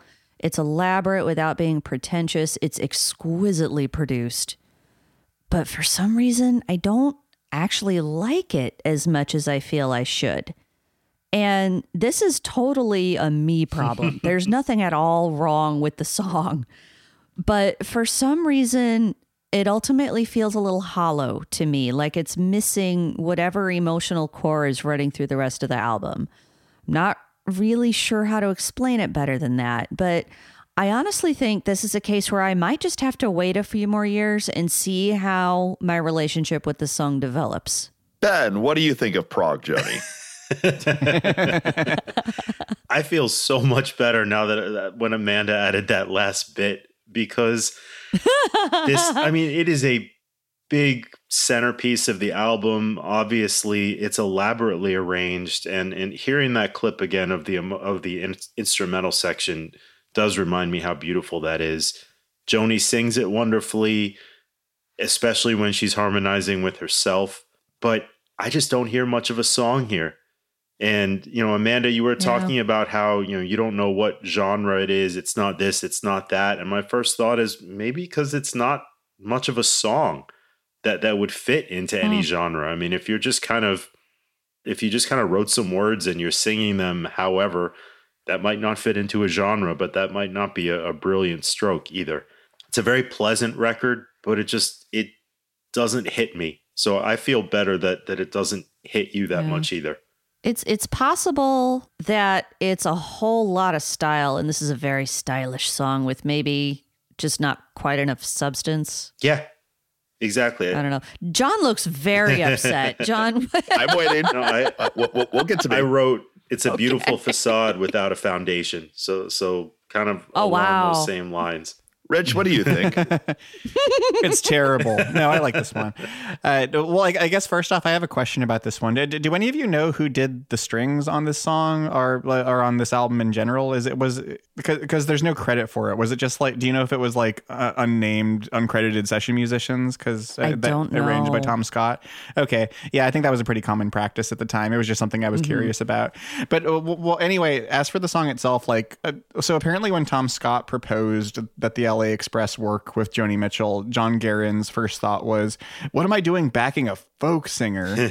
And then he actually listened to her songs and he was completely awestruck. And his response was, she was the whole orchestra and one guitar. Wow. And as Amanda said earlier, there was a period when the LA Express had to like learn to adapt to her tendencies to like kind of like go across bars with her melodies and shift time signatures. But ultimately it all made sense in the end. And as you guys have articulated really well so far, like Down to You is the song where I kind of like the challenges of that whole dynamic, like, you know, come to the fore the most. Like I am never, ever going to remember how this song goes because like moment to moment, we're just kind of following the music to wherever Joni Mitchell's muse led her. And like, you know, trying to fit the instrumental arrangement to the contours of her sense of melody and harmony must have been like an incredibly huge challenge. So I'm kind of with both of you. I like this one, but it's more of like an intellectual achievement than something that really hits me. You people are insane. I mean, I like it. All right. So here's what it should not surprise people, I think, who have listened to this podcast that I am madly in love with this song. It is neck and neck with Free Man in Paris. I almost don't want to pick between them. I just want to say that Free Man in Paris is the highlight and center of the first side, and Down to You is the highlight and center of the second side. What I don't understand is the idea that there's no emotional core here. To me, this is just kind of a series of really devastating vignettes, some shown in longer stretches than others. But I think there's a lot of emotional potency here. There's one line tucked into the second verse, the line, in the morning, there are lovers in the street. They look so high. You brush against a stranger and you both apologize. Just this contrast of two people in the throes of passion, of feeling connected, and, you know, somebody else basically like two people coming in contact with each other who, you know, maybe if they stopped to want to connect with each other, could find something to alleviate their loneliness. But instead, like, they both feel ashamed of taking up space. But that kind of is dwarfed by what comes in the verse before it, of being in the bar and then stumbling home with somebody. You know, this to me ranks up what I think of when I hear these. I think of Rick Wright singing about a similar thing in Summer '68. Oh, like just in terms of really, really nailing the sense of, well, I did this to be able to fill a need. Now what? And that's Rick Wright of Pink Floyd. That's right. Rick. Yeah. This also touches on something that I wasn't really prepared for with Joni as a general thing before I really started to dig into her. And it kind of surprised me because I hadn't really seen this mentioned, and it almost seemed almost counter to kind of the impression that had been presented to me of her, is that Joni Mitchell is a very sexual songwriter, but she's on the short list of the most mature writers about sex I've ever encountered, because she's very, very open about it as a central part of life, not just from a physical need, but also as a means of emotional connection with other people. And this comes up over and over in her music. But the thing is, a lot of times when somebody is classified as a sexual songwriter, and this happens more with men, but then it's often attached as a pejorative to women as being, something that's kind of gimmicky, something that they just kind of, used as a tool to distract people from them not having talent. That's not the case with Joni. She's just very, very matter of fact about it. She's extremely mature. And I think that this song really, really captures that in that particular verse. But again, like that's not the only set of emotions that's depicted in her. And I haven't even gotten to the music itself yet because my goodness, like, especially when you get into that middle instrumental arrangement, like that to me is fairly close, like what my ideal combination of sounds is.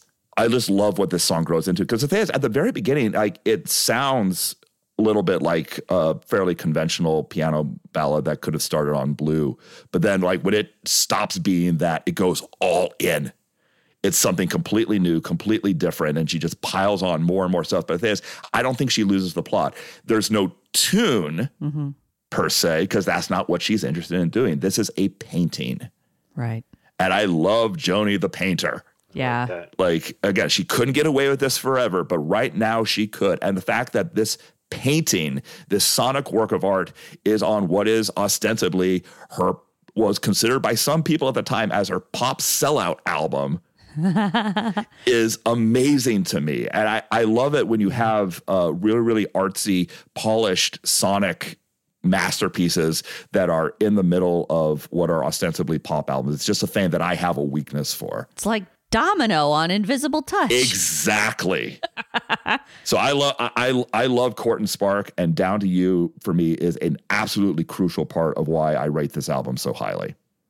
So I respectfully dissent. That was very respectful. And I don't disagree with anything you said. I think you're right about those little vignettes, but the way they're worded is a little more oblique than the rest of the album. Sure. And so it feels more obscured than some of the rest of it. And like I said, this is one that I'm just going to have to sit with. I mean, That's I've fair. only known it for close to a decade. Give me 20 more years and we'll see what happens. But again, to give context, I'm the guy who likes Peter Hamill. That is true. So that means I can just disregard everything you just said. Exactly. I would never. And with that, let's move on. The next track is called Just Like This Train.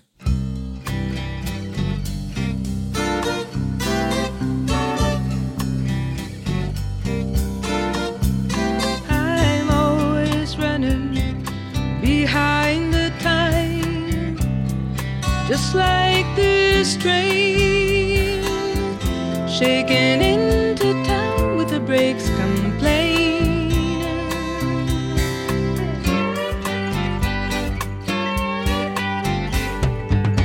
I used to count lovers like railroad cars. I counted them on my side. Lately I don't count on nothing, I just let things slide.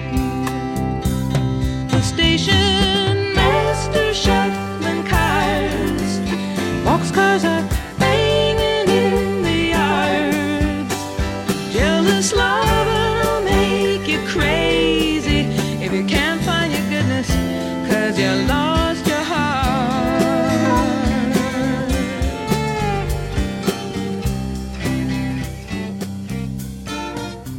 Thematically, Just Like This Train has a lot in common with This Flight Tonight, in that they're both about being on mass transit and having a lot of big feelings. This one is very observational, starting with external things, the train itself and the other people on it, and gradually moving inward and contemplating the nature of her relationship with the man she's thinking about. I don't know who it is, and I don't care that much. It doesn't really matter. To be honest, for me, this is probably the weakest link on the album, and that's not to say I don't like it, because all the tracks on Court and Spark range from excellent to mind-blowing. This is just one that's merely excellent. However, later on, she switched it up quite a bit and made a solo electric guitar arrangement, which she performed on Letterman in 1996. We'll post that video in the show notes because it's well worth watching. You can really hear the strange tuning, and between that and her extremely light touch on the guitar, it sounds otherworldly. And then just a few months ago, in July 2022, Joni Mitchell made a completely unexpected appearance at the Newport Folk Festival. And this was astonishing because back in 2015, she'd suffered a brain aneurysm that left her unable to speak or walk.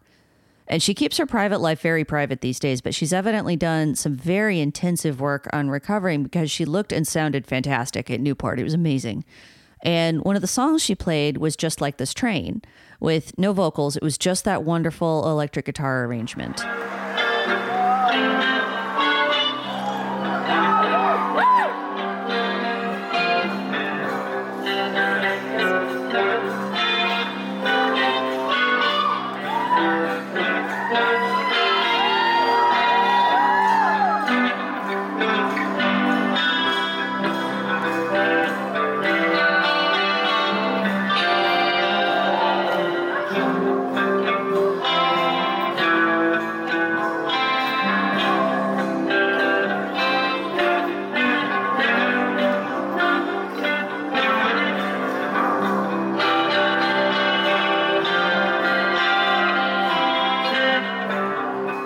Isn't that cool? Yeah. She said in an interview later that she relearned how to play the guitar by watching old videos of herself to see where she'd put her fingers when she was playing. And I can't even express how marvelous and impressive that is.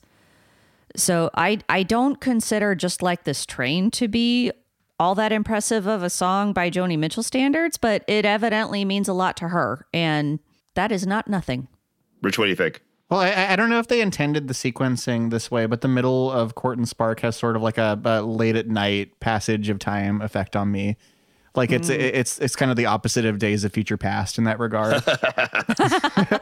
Like you've got Car on the Hill, which is, you know, going out of your mind as the sun is setting, and then Down to You, which I didn't mention this, but it has kind of like a 2 a.m. like long dark night of the soul kind of vibe for me. Yeah. And then this song feels like the sun coming back up after you've been awake all night. Oh, I like that. Yeah, this honestly low key might be one of my favorites on the album. Like I can see why Joni Mitchell keeps on dragging it back out, like, you know, in her later performances. Like because I don't know, what I like about it is that we've covered a bunch of songs that on this podcast that try to sound like a train, but this is a rare case where the train ride itself is pretty sedate and everything going off the rails is completely internal, and I love that sense of contrast. Yeah.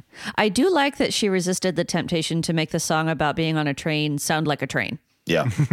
That's the obvious choice, and she doesn't make the obvious choice. I like this one, but I'm closer to Amanda on this.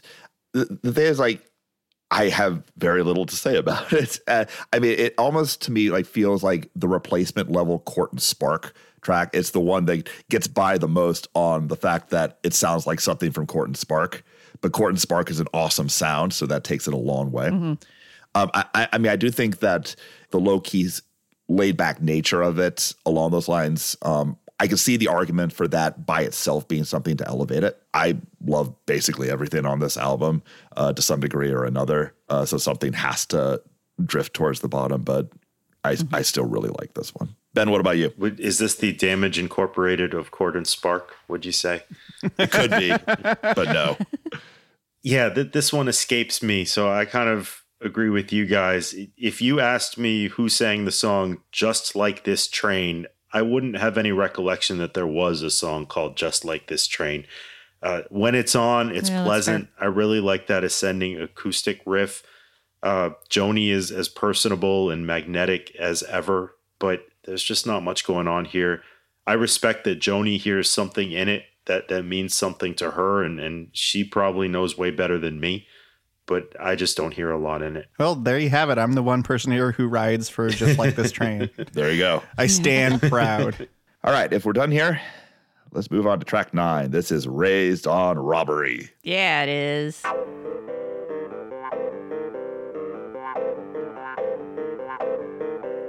He was sitting in the lounge of the Empire Hotel. He was drinking for diversion. He was thinking for himself. A little money riding on the maple leaves. Along comes a lady in lacy sleeves. She says, let me sit down, you know, drinking alone's a shame. It's a shame, it's a crying shame. Look at those jokers flew to that damn hockey game. Hey, honey, you got lots of cash. Bring us down the bar and we'll have some laughs. Yes, what I'm drinking, I was raised on robbery.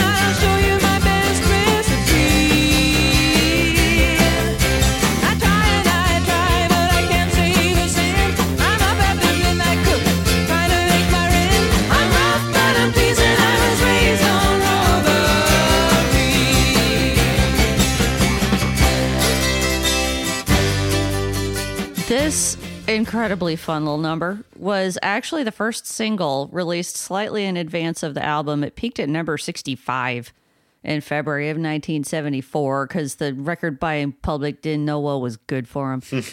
The number one hit that week was The Way We Were by Barbra Streisand. Sure. And the rest of the Hot 100 is the typical mid-70s mix of stone cold classics and absolute trash. This is not quite a stone cold classic by radio hit standards, but it is so much fun. Yeah.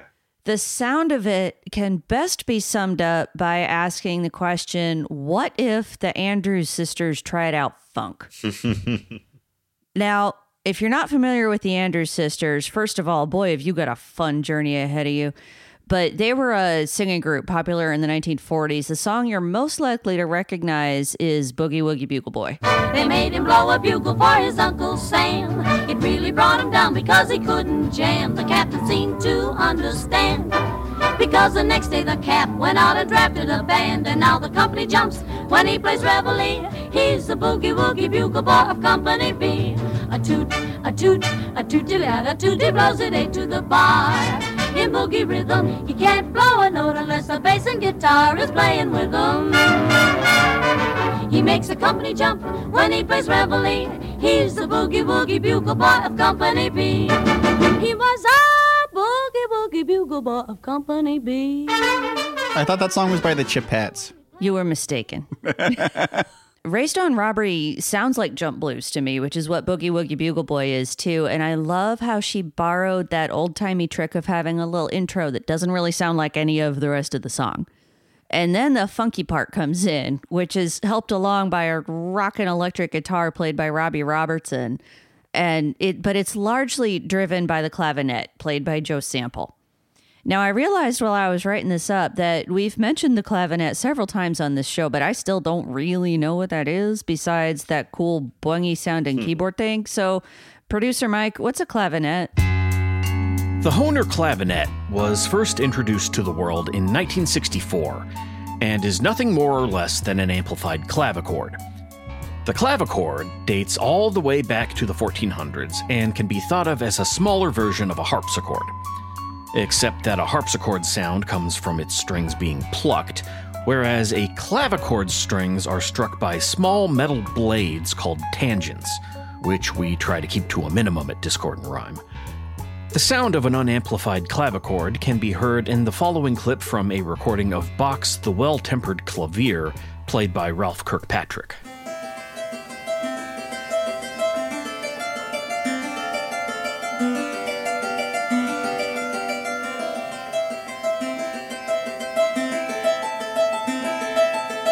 What do you think, Max? The problem with the clavichord, though, is that it is a very quiet instrument, and unless you're sitting within a few feet of it, you won't hear much at all. But if we amplify the clavichord, we get a sound like this. I've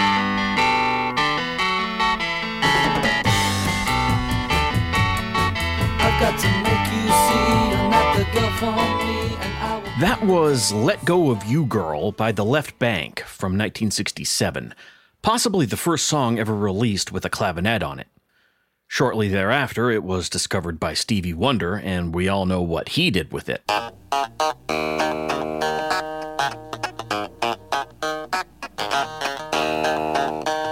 The sound you hear on Raised on Robbery is that of a clavinet fed through a wah-wah pedal, a combination highly recommended for maximum funky boinginess.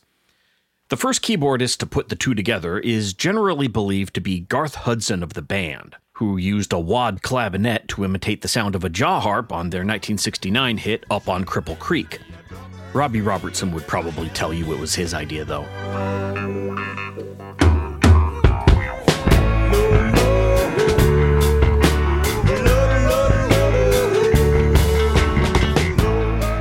As always, thanks, Mike. Thanks, Mike.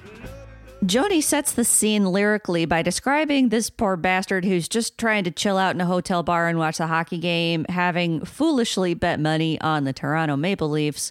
Although, to be fair, I did check with my Canadian-born lifelong hockey fan husband, and he confirmed that in 1974, it wasn't as bad of an idea to bet on the Leafs as it is now. At that point, it had only been 7 years since they last won the Stanley Cup. It has now been 56 years, and you might as well just set fire to your money as bet on the Maple Leafs. That line is so much funnier today. It is. I'm so glad it's there. It is. When you hear little money riding on the Maple Leafs, you're like, oh, that guy's having a bad day. But his quiet afternoon watching the game is not to be, as a working girl spots him and decides to give it a shot, and she uses the most ridiculous euphemisms for sex that I have ever heard. I'm a pretty good cook sitting on my groceries. Come up to my kitchen. I'll show you my best recipes. The way Joni sings those lines is hilariously suggestive. And when he doesn't take the bait, she shares her life story and tells him all about how she's fallen on hard times. And then when that doesn't work, she tries some light negging as a last resort until finally he just ditches her. She says, "What? Where are you going? You haven't finished your drink." This whole song is just a riot, and it's super fun to hear Joni Mitchell let herself be silly. You know, part of what I love about this actually ties back to what I said a couple songs ago. About how usually Joni is so mature about sex. So this one time where she just says, I'm going to do this a completely ridiculous way, like adds extra humor to it for me. It's so funny. It's so silly. And the thing is, like, it's so out of character, both with her typical image and with the rest of the album. But like, it's an odd choice for a lead single, but it's so much fun, and I can't imagine the album without it. It would be so much lesser. I don't really have that much to add. It's all I can say is if I'm not careful, it sneaks into my top 3 on the album, and then I think about it a little more, and then slides back down. But that every time I listen to this track, it's like, are you sure this is really great? It's so good. Just let it rise all the way to the top if it wants. I would not argue. Yeah. This is a blast. I love this one. Yeah. It is legitimately catchy. And I mean, that goes a long way with me because I can remember it afterwards and I can play it in my head. And so it's not just while it's on, but it's something I can enjoy the rest of the day too. I love when she just cuts loose and has a good time. And one thing I really like is hearing her acoustic guitar in the context of a rock arrangement. You normally don't hear that. Mm-hmm. And I'm not saying she's adding a ton to it. It's just a cool juxtaposition, like her normal kind of acoustic scratching, but then a rock band and a funky rock band playing too. So I like that it's there accompanying them. So yeah, I love this one.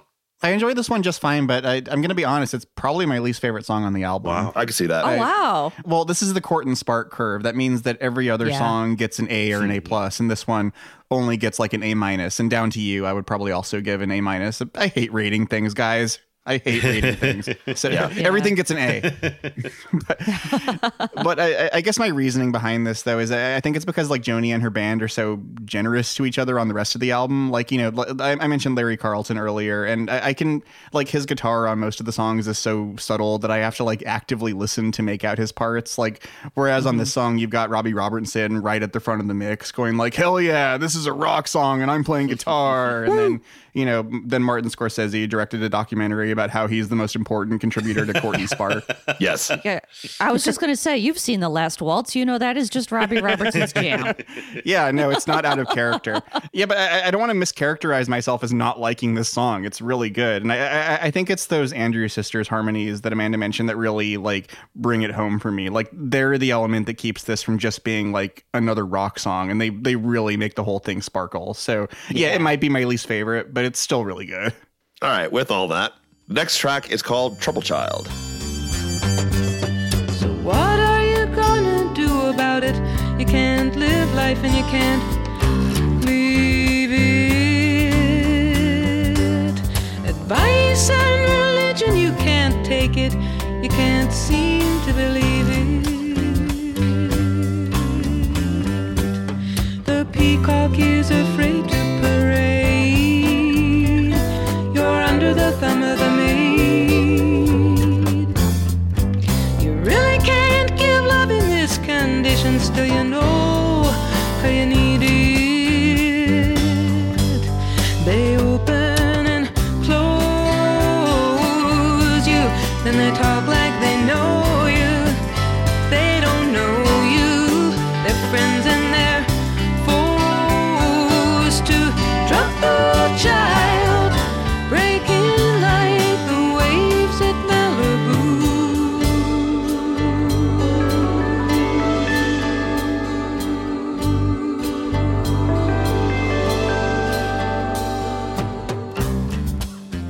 So you remember that evening when Jackson Browne didn't show up and Joni was left listening for his car on the hill?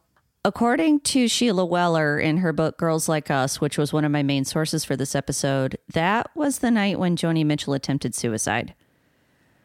I am not going to speculate on the reasons why she did that because that would be gross and inappropriate and unnecessary, but it seems clear that she was in a difficult emotional place at the time. Afterward, she reportedly spent some time in a residential psychiatric treatment facility, and that is what Trouble Child is about. Although I should definitely add that more recently, Joni herself has denied all this, so take that into account. Lyrically, this is a deeply sympathetic song. Assuming that it is indeed about spending time in a psychiatric treatment center, she's very kind to herself about it, which is lovely to hear. The lyrics are entirely free of any kind of judgment. It's just a beautiful description of the emotional state one might be in that setting. I especially love the line, "You really can't give love in this condition, still you know how you need it." And the rest of the song makes it clear that the point of this experience is to try to improve. The description of the treatment process is also very profound. They open and close you. They act like they know you. They don't know you. They're friends and they're foes too. There's a bit in there, like I talked about in that one line in Help Me, where the melody in the line, "They don't know you," mimics what that would sound like if it were spoken in a somewhat incredulous and annoyed tone. They don't know you. It's so smart. And then we get the title phrase, "Trouble Child breaking like the waves at Malibu." I think that image was chosen very deliberately because that is how Joni Mitchell made all her lyrical choices, and also because it makes perfect sense. I've seen the waves breaking at Malibu and on many other shores, and they are beautiful and powerful. And after they break, they roll back and try again. It's impossible to stop them. Ooh, I like it. However, in spite of all that brilliance, musically, I find this one a little unsatisfying. That's probably on purpose, though, given the subject matter. But I also think this is the one track on the album that might be just a little smidgen overproduced. Specifically, I could do without the trumpets. They're not overbearing or anything, and I like the muted trumpet sound, but they feel out of place and a little distracting. But they do lead up to the little solo flourish at the end, which we'll hear when we move on to the next track, because it transitions into the next song really nicely. So there's definitely a purpose to them, but it's still an element I'm not especially fond of.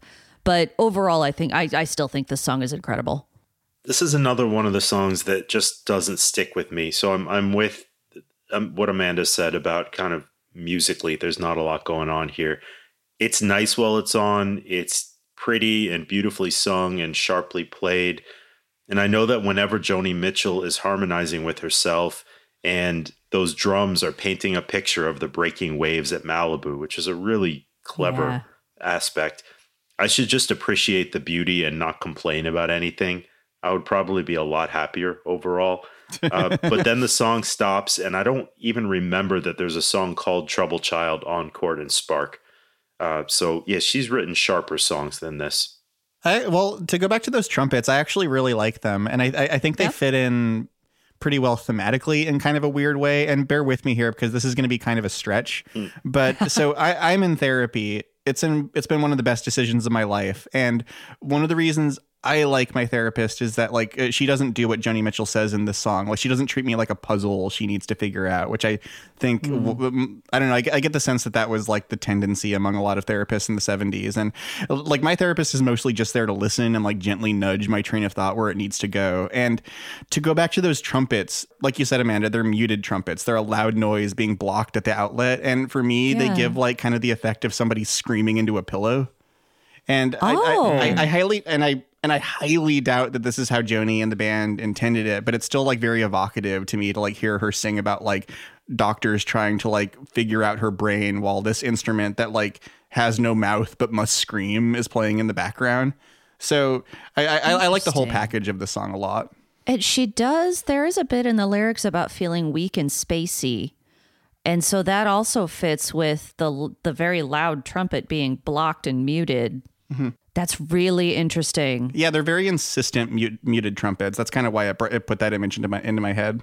Yeah, I like that. Yeah, I like that too. As for me, this has been kind of an odd one for me because even after I really came around on this album, this was the last one to really start to make an impression on me. This was the one where I would start to lose track of where I was in the album, and that I'd be kind of surprised when it was like, the album's ending after this one. I would forget that this was the track in that slot.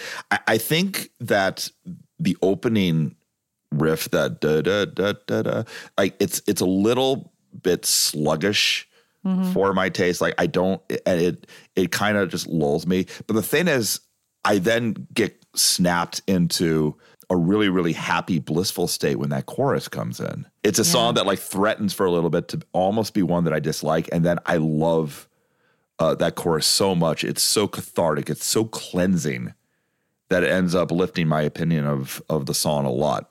And which ends up making it a middling track on this impeccable, amazing album. Yeah. Because not everything can be the best. But this is probably near the bottom for me, but it's still really, really good. Yeah. All right, we are at the end now. This last track is called Twisted.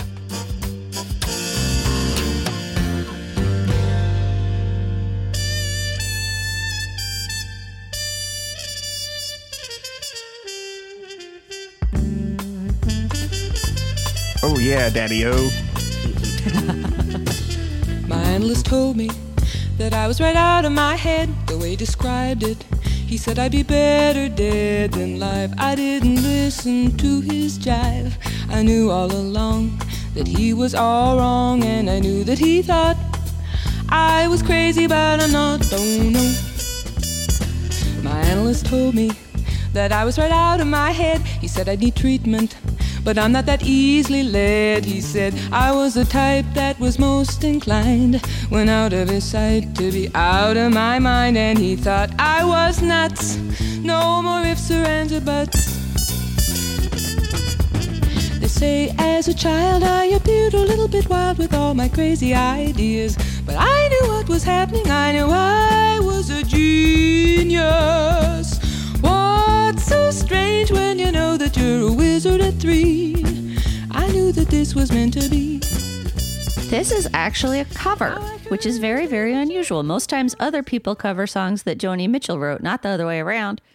But this particular choice is pure genius. After the very, very serious troubled child, she's following through on her desire she stated earlier to laugh it all away. And this is another song about mental health, only it's a total goof.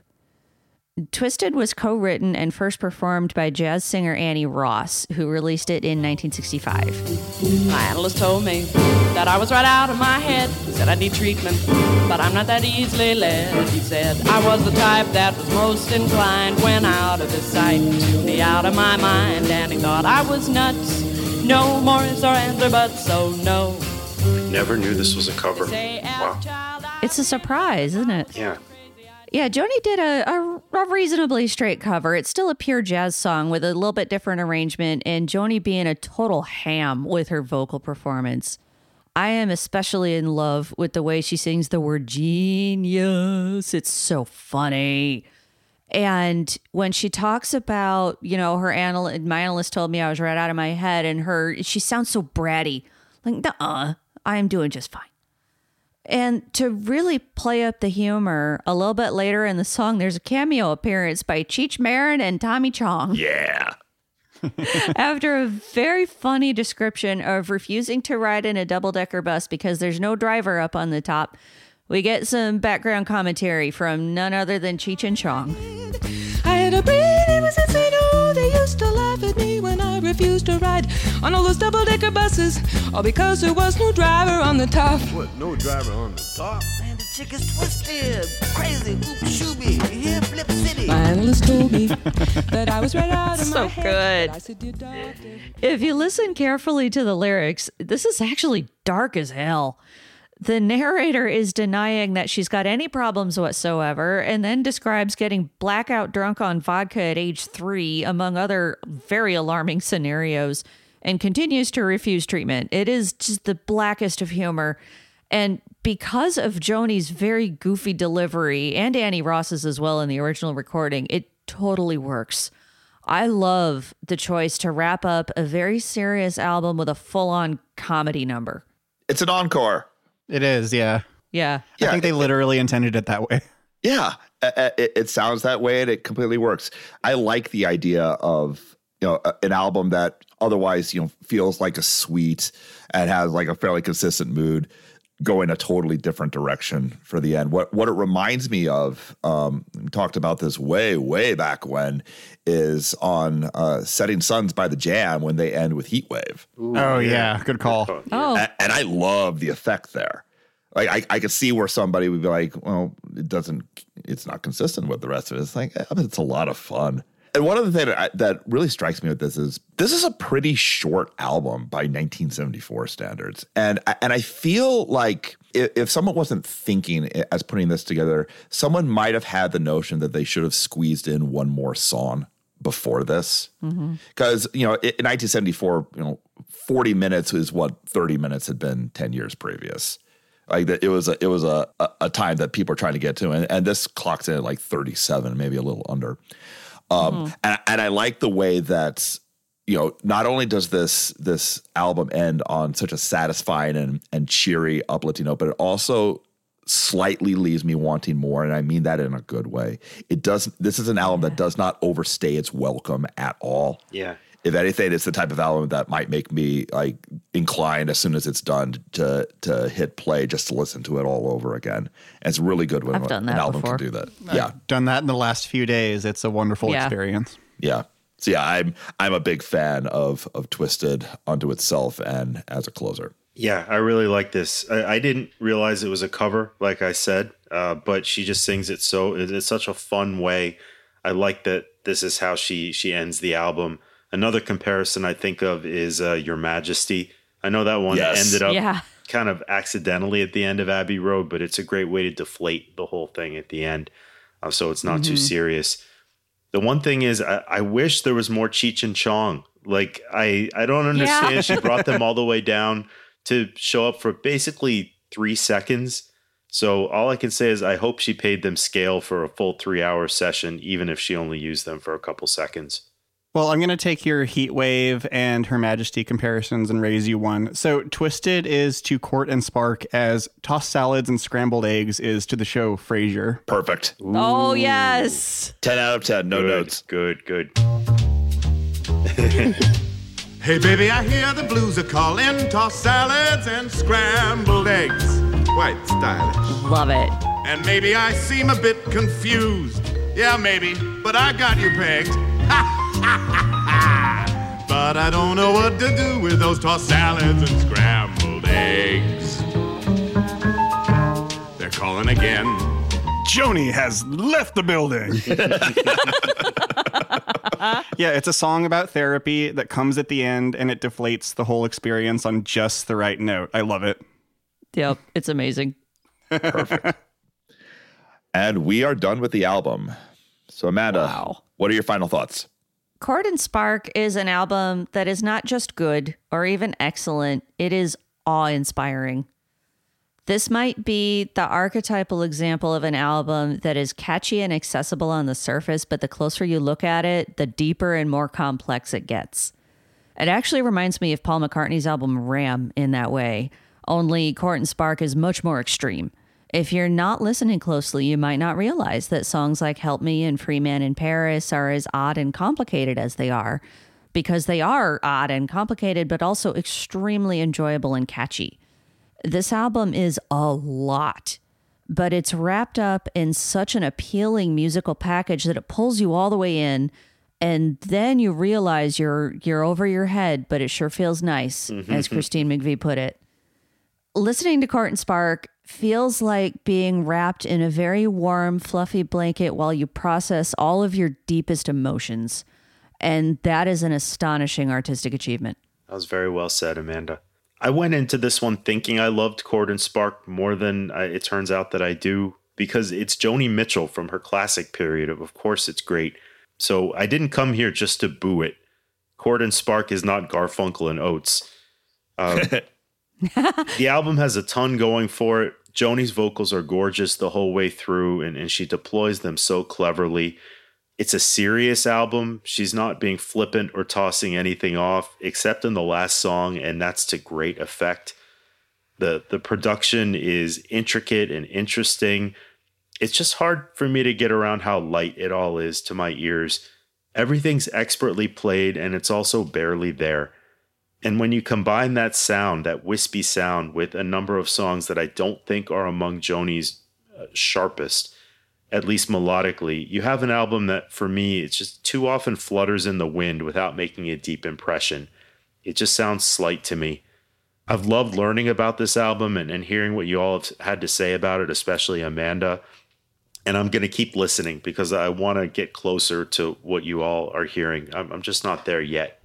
Well, I would just like to take the opportunity to formally welcome Joni Mitchell to the Discord and Rhyme Two-Timers Club. Yeah. That makes it sound like she's a two-timer. I mean, we have done 2 episodes about her. Yes. Anyway, that's a distinction that's only held by the Beatles, Stevie Wonder, and of course the Moody Blues. And I think Joni Mitchell very much deserves to be in that very just legendary company right there.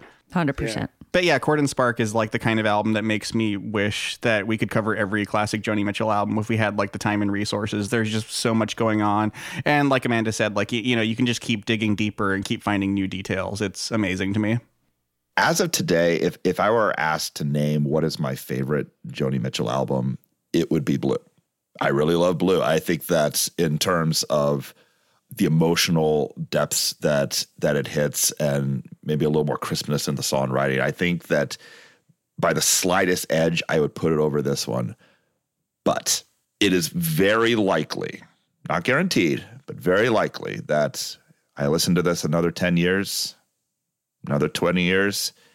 This is the album from hers that I can see just going up and up and up in my overall rankings. I could absolutely see a situation where 60-year-old John has this in very esteemed company.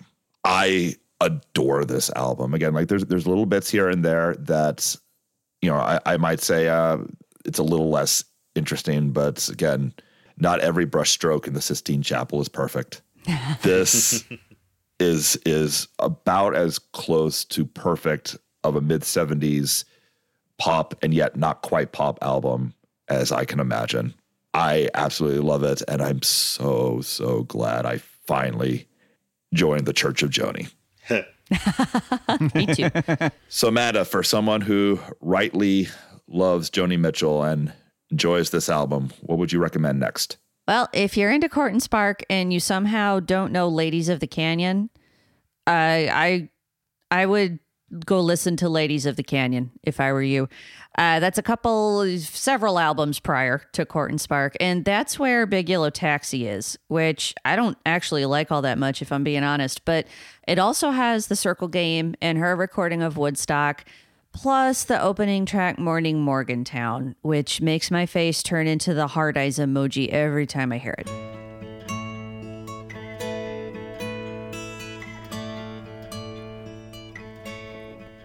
When morning comes to Morgantown, the merchants roll their awnings down.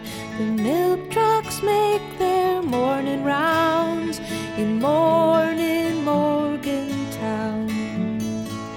We'll rise up early with the sun to ride the bus while everyone is yawning and the day is young in morning Morgantown. Morning Morgantown, buy your dreams $1 down. Morning any town you name, morning's just the same. And then if you want to branch out into other artists with a Joni Mitchell vibe, I highly recommend getting into Nick Drake if you haven't already done that. He is also a very interesting songwriter with unusual guitar techniques. And while he's not quite in the same league as Joni from a lyrical standpoint, because nobody is, he's pretty close. His second album, Brighter Later, has a pretty similar sound to Court and Spark, although it actually came out 3 years prior, and it's just all around spectacular. If you like how Court and Spark sounds, you're gonna like Brighter Later. Do you curse where you come from? Do you swear in the night? Would it mean much to you if I treat you right? Or do you like what you're doing? Would you do it some more? Or will you stop once and wonder what you're doing it for? Hey, slow Jane makes sense.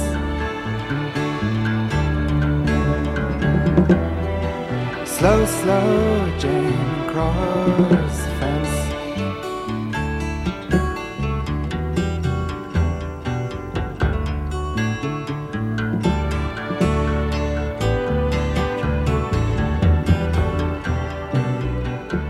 There's a 4-year statute of limitations on recommendations.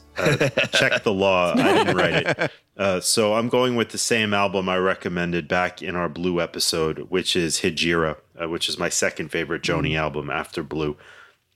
It's not as hooky an album as I would normally prefer that Joni's music is. So maybe I'm just a big hypocrite given everything I've talked about today. But even when the songs are lacking catchy choruses, they hit your brain and they hit your heart. Joni's voice and twangy guitar strumming are right next to you. Her lyrics expertly use personal stories to make universal statements.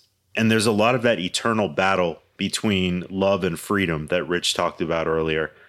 Her backing band is spacey, jazzy, and supportive. So put together, it's a subtle album, but it's absolutely majestic too.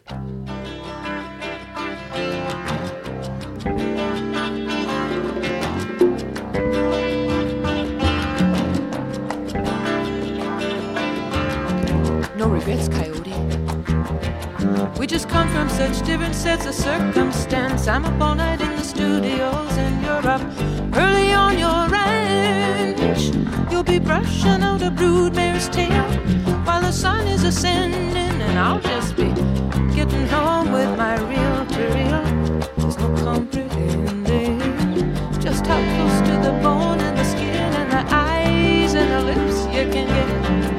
Still feel so alone and still feel related, like stations in some relay. You're not a hit and run driver, no, racing away.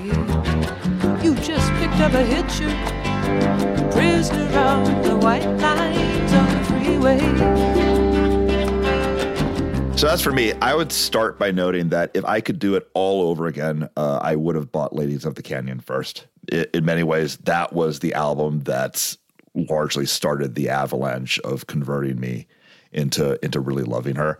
But since Amanda has already mentioned that, I want to stump for the albums that surround Court and Spark. So I want to start with For the Roses, which it has the hit, You Turn Me On, I'm a Radio, and other songs that sound nothing like it in terms of accessibility. That album is a hard nut to crack. It is so worth it. Even if you get to a point where you only halfway have a grip on what's going on, that halfway is going to be enough. I love many songs on there. One in particular that I would recommend that people listen to if they're unfamiliar with it is called Let the Wind Carry Me. It is devastating to listen to, and it just has some incredible Joni vocal performances on an album filled with incredible Joni vocal performances. She don't like my kick plate skirt. She don't like my eyelids painted green. She don't like me staying up late in my high-heeled shoes, living for that rock and roll dancing scene. Papa says leave the girl alone, mother. She's looking like a movie queen.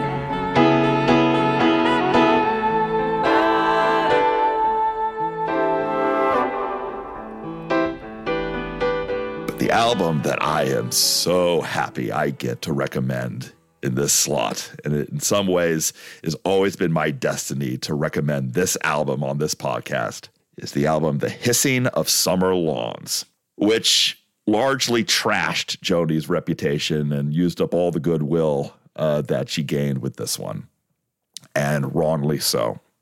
Joni Mitchell was furious that people did not love that album. She considered it absolutely essential to her legacy. She stumped for it for the rest of her career.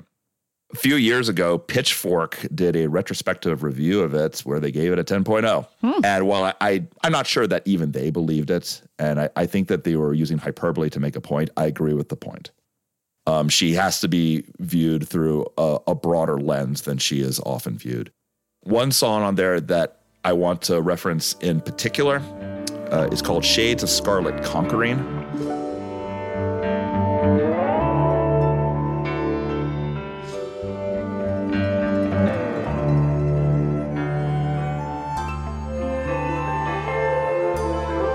Given in the night to dark dreams from the dark things she feels. She covers her eyes in the X-rated scenes, running from the reels. Beauty and madness to be praised. This is one that Elvis Costello in particular absolutely adored. But there's lots of great material in terms of sonic painting and just all sorts of interesting lyrical approaches. And it's a very inventive album. It's the Joni album that I would recommend either to someone who's not sure if they like Joni Mitchell or somebody who really likes Kate Bush or Björk. And with that, we are done. And now, instead of one Joni episode, we have two. And you know, 2 Joni episodes are better than one. So next album, Phil will be talking about the self-titled debut by Crosby, Stills, and Nash, but not Yun, because he sucks and nobody likes him. I would note that Amanda wrote this, and she is currently blackmailing me. Roll credits.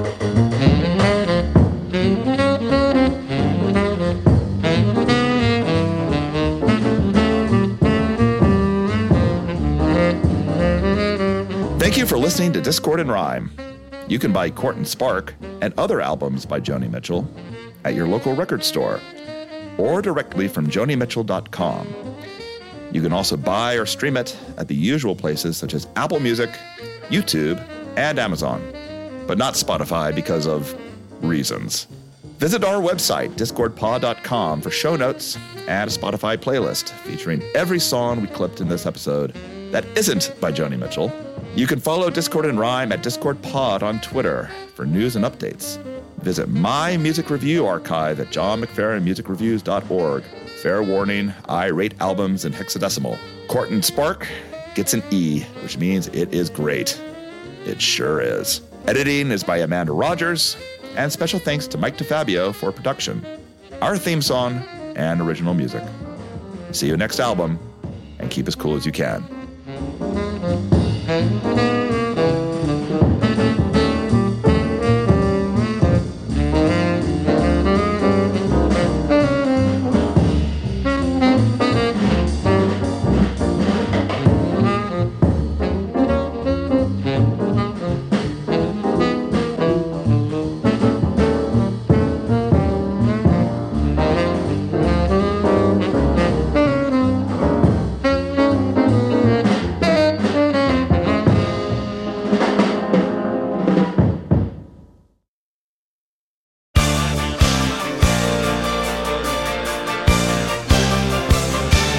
I was a free man in Paris.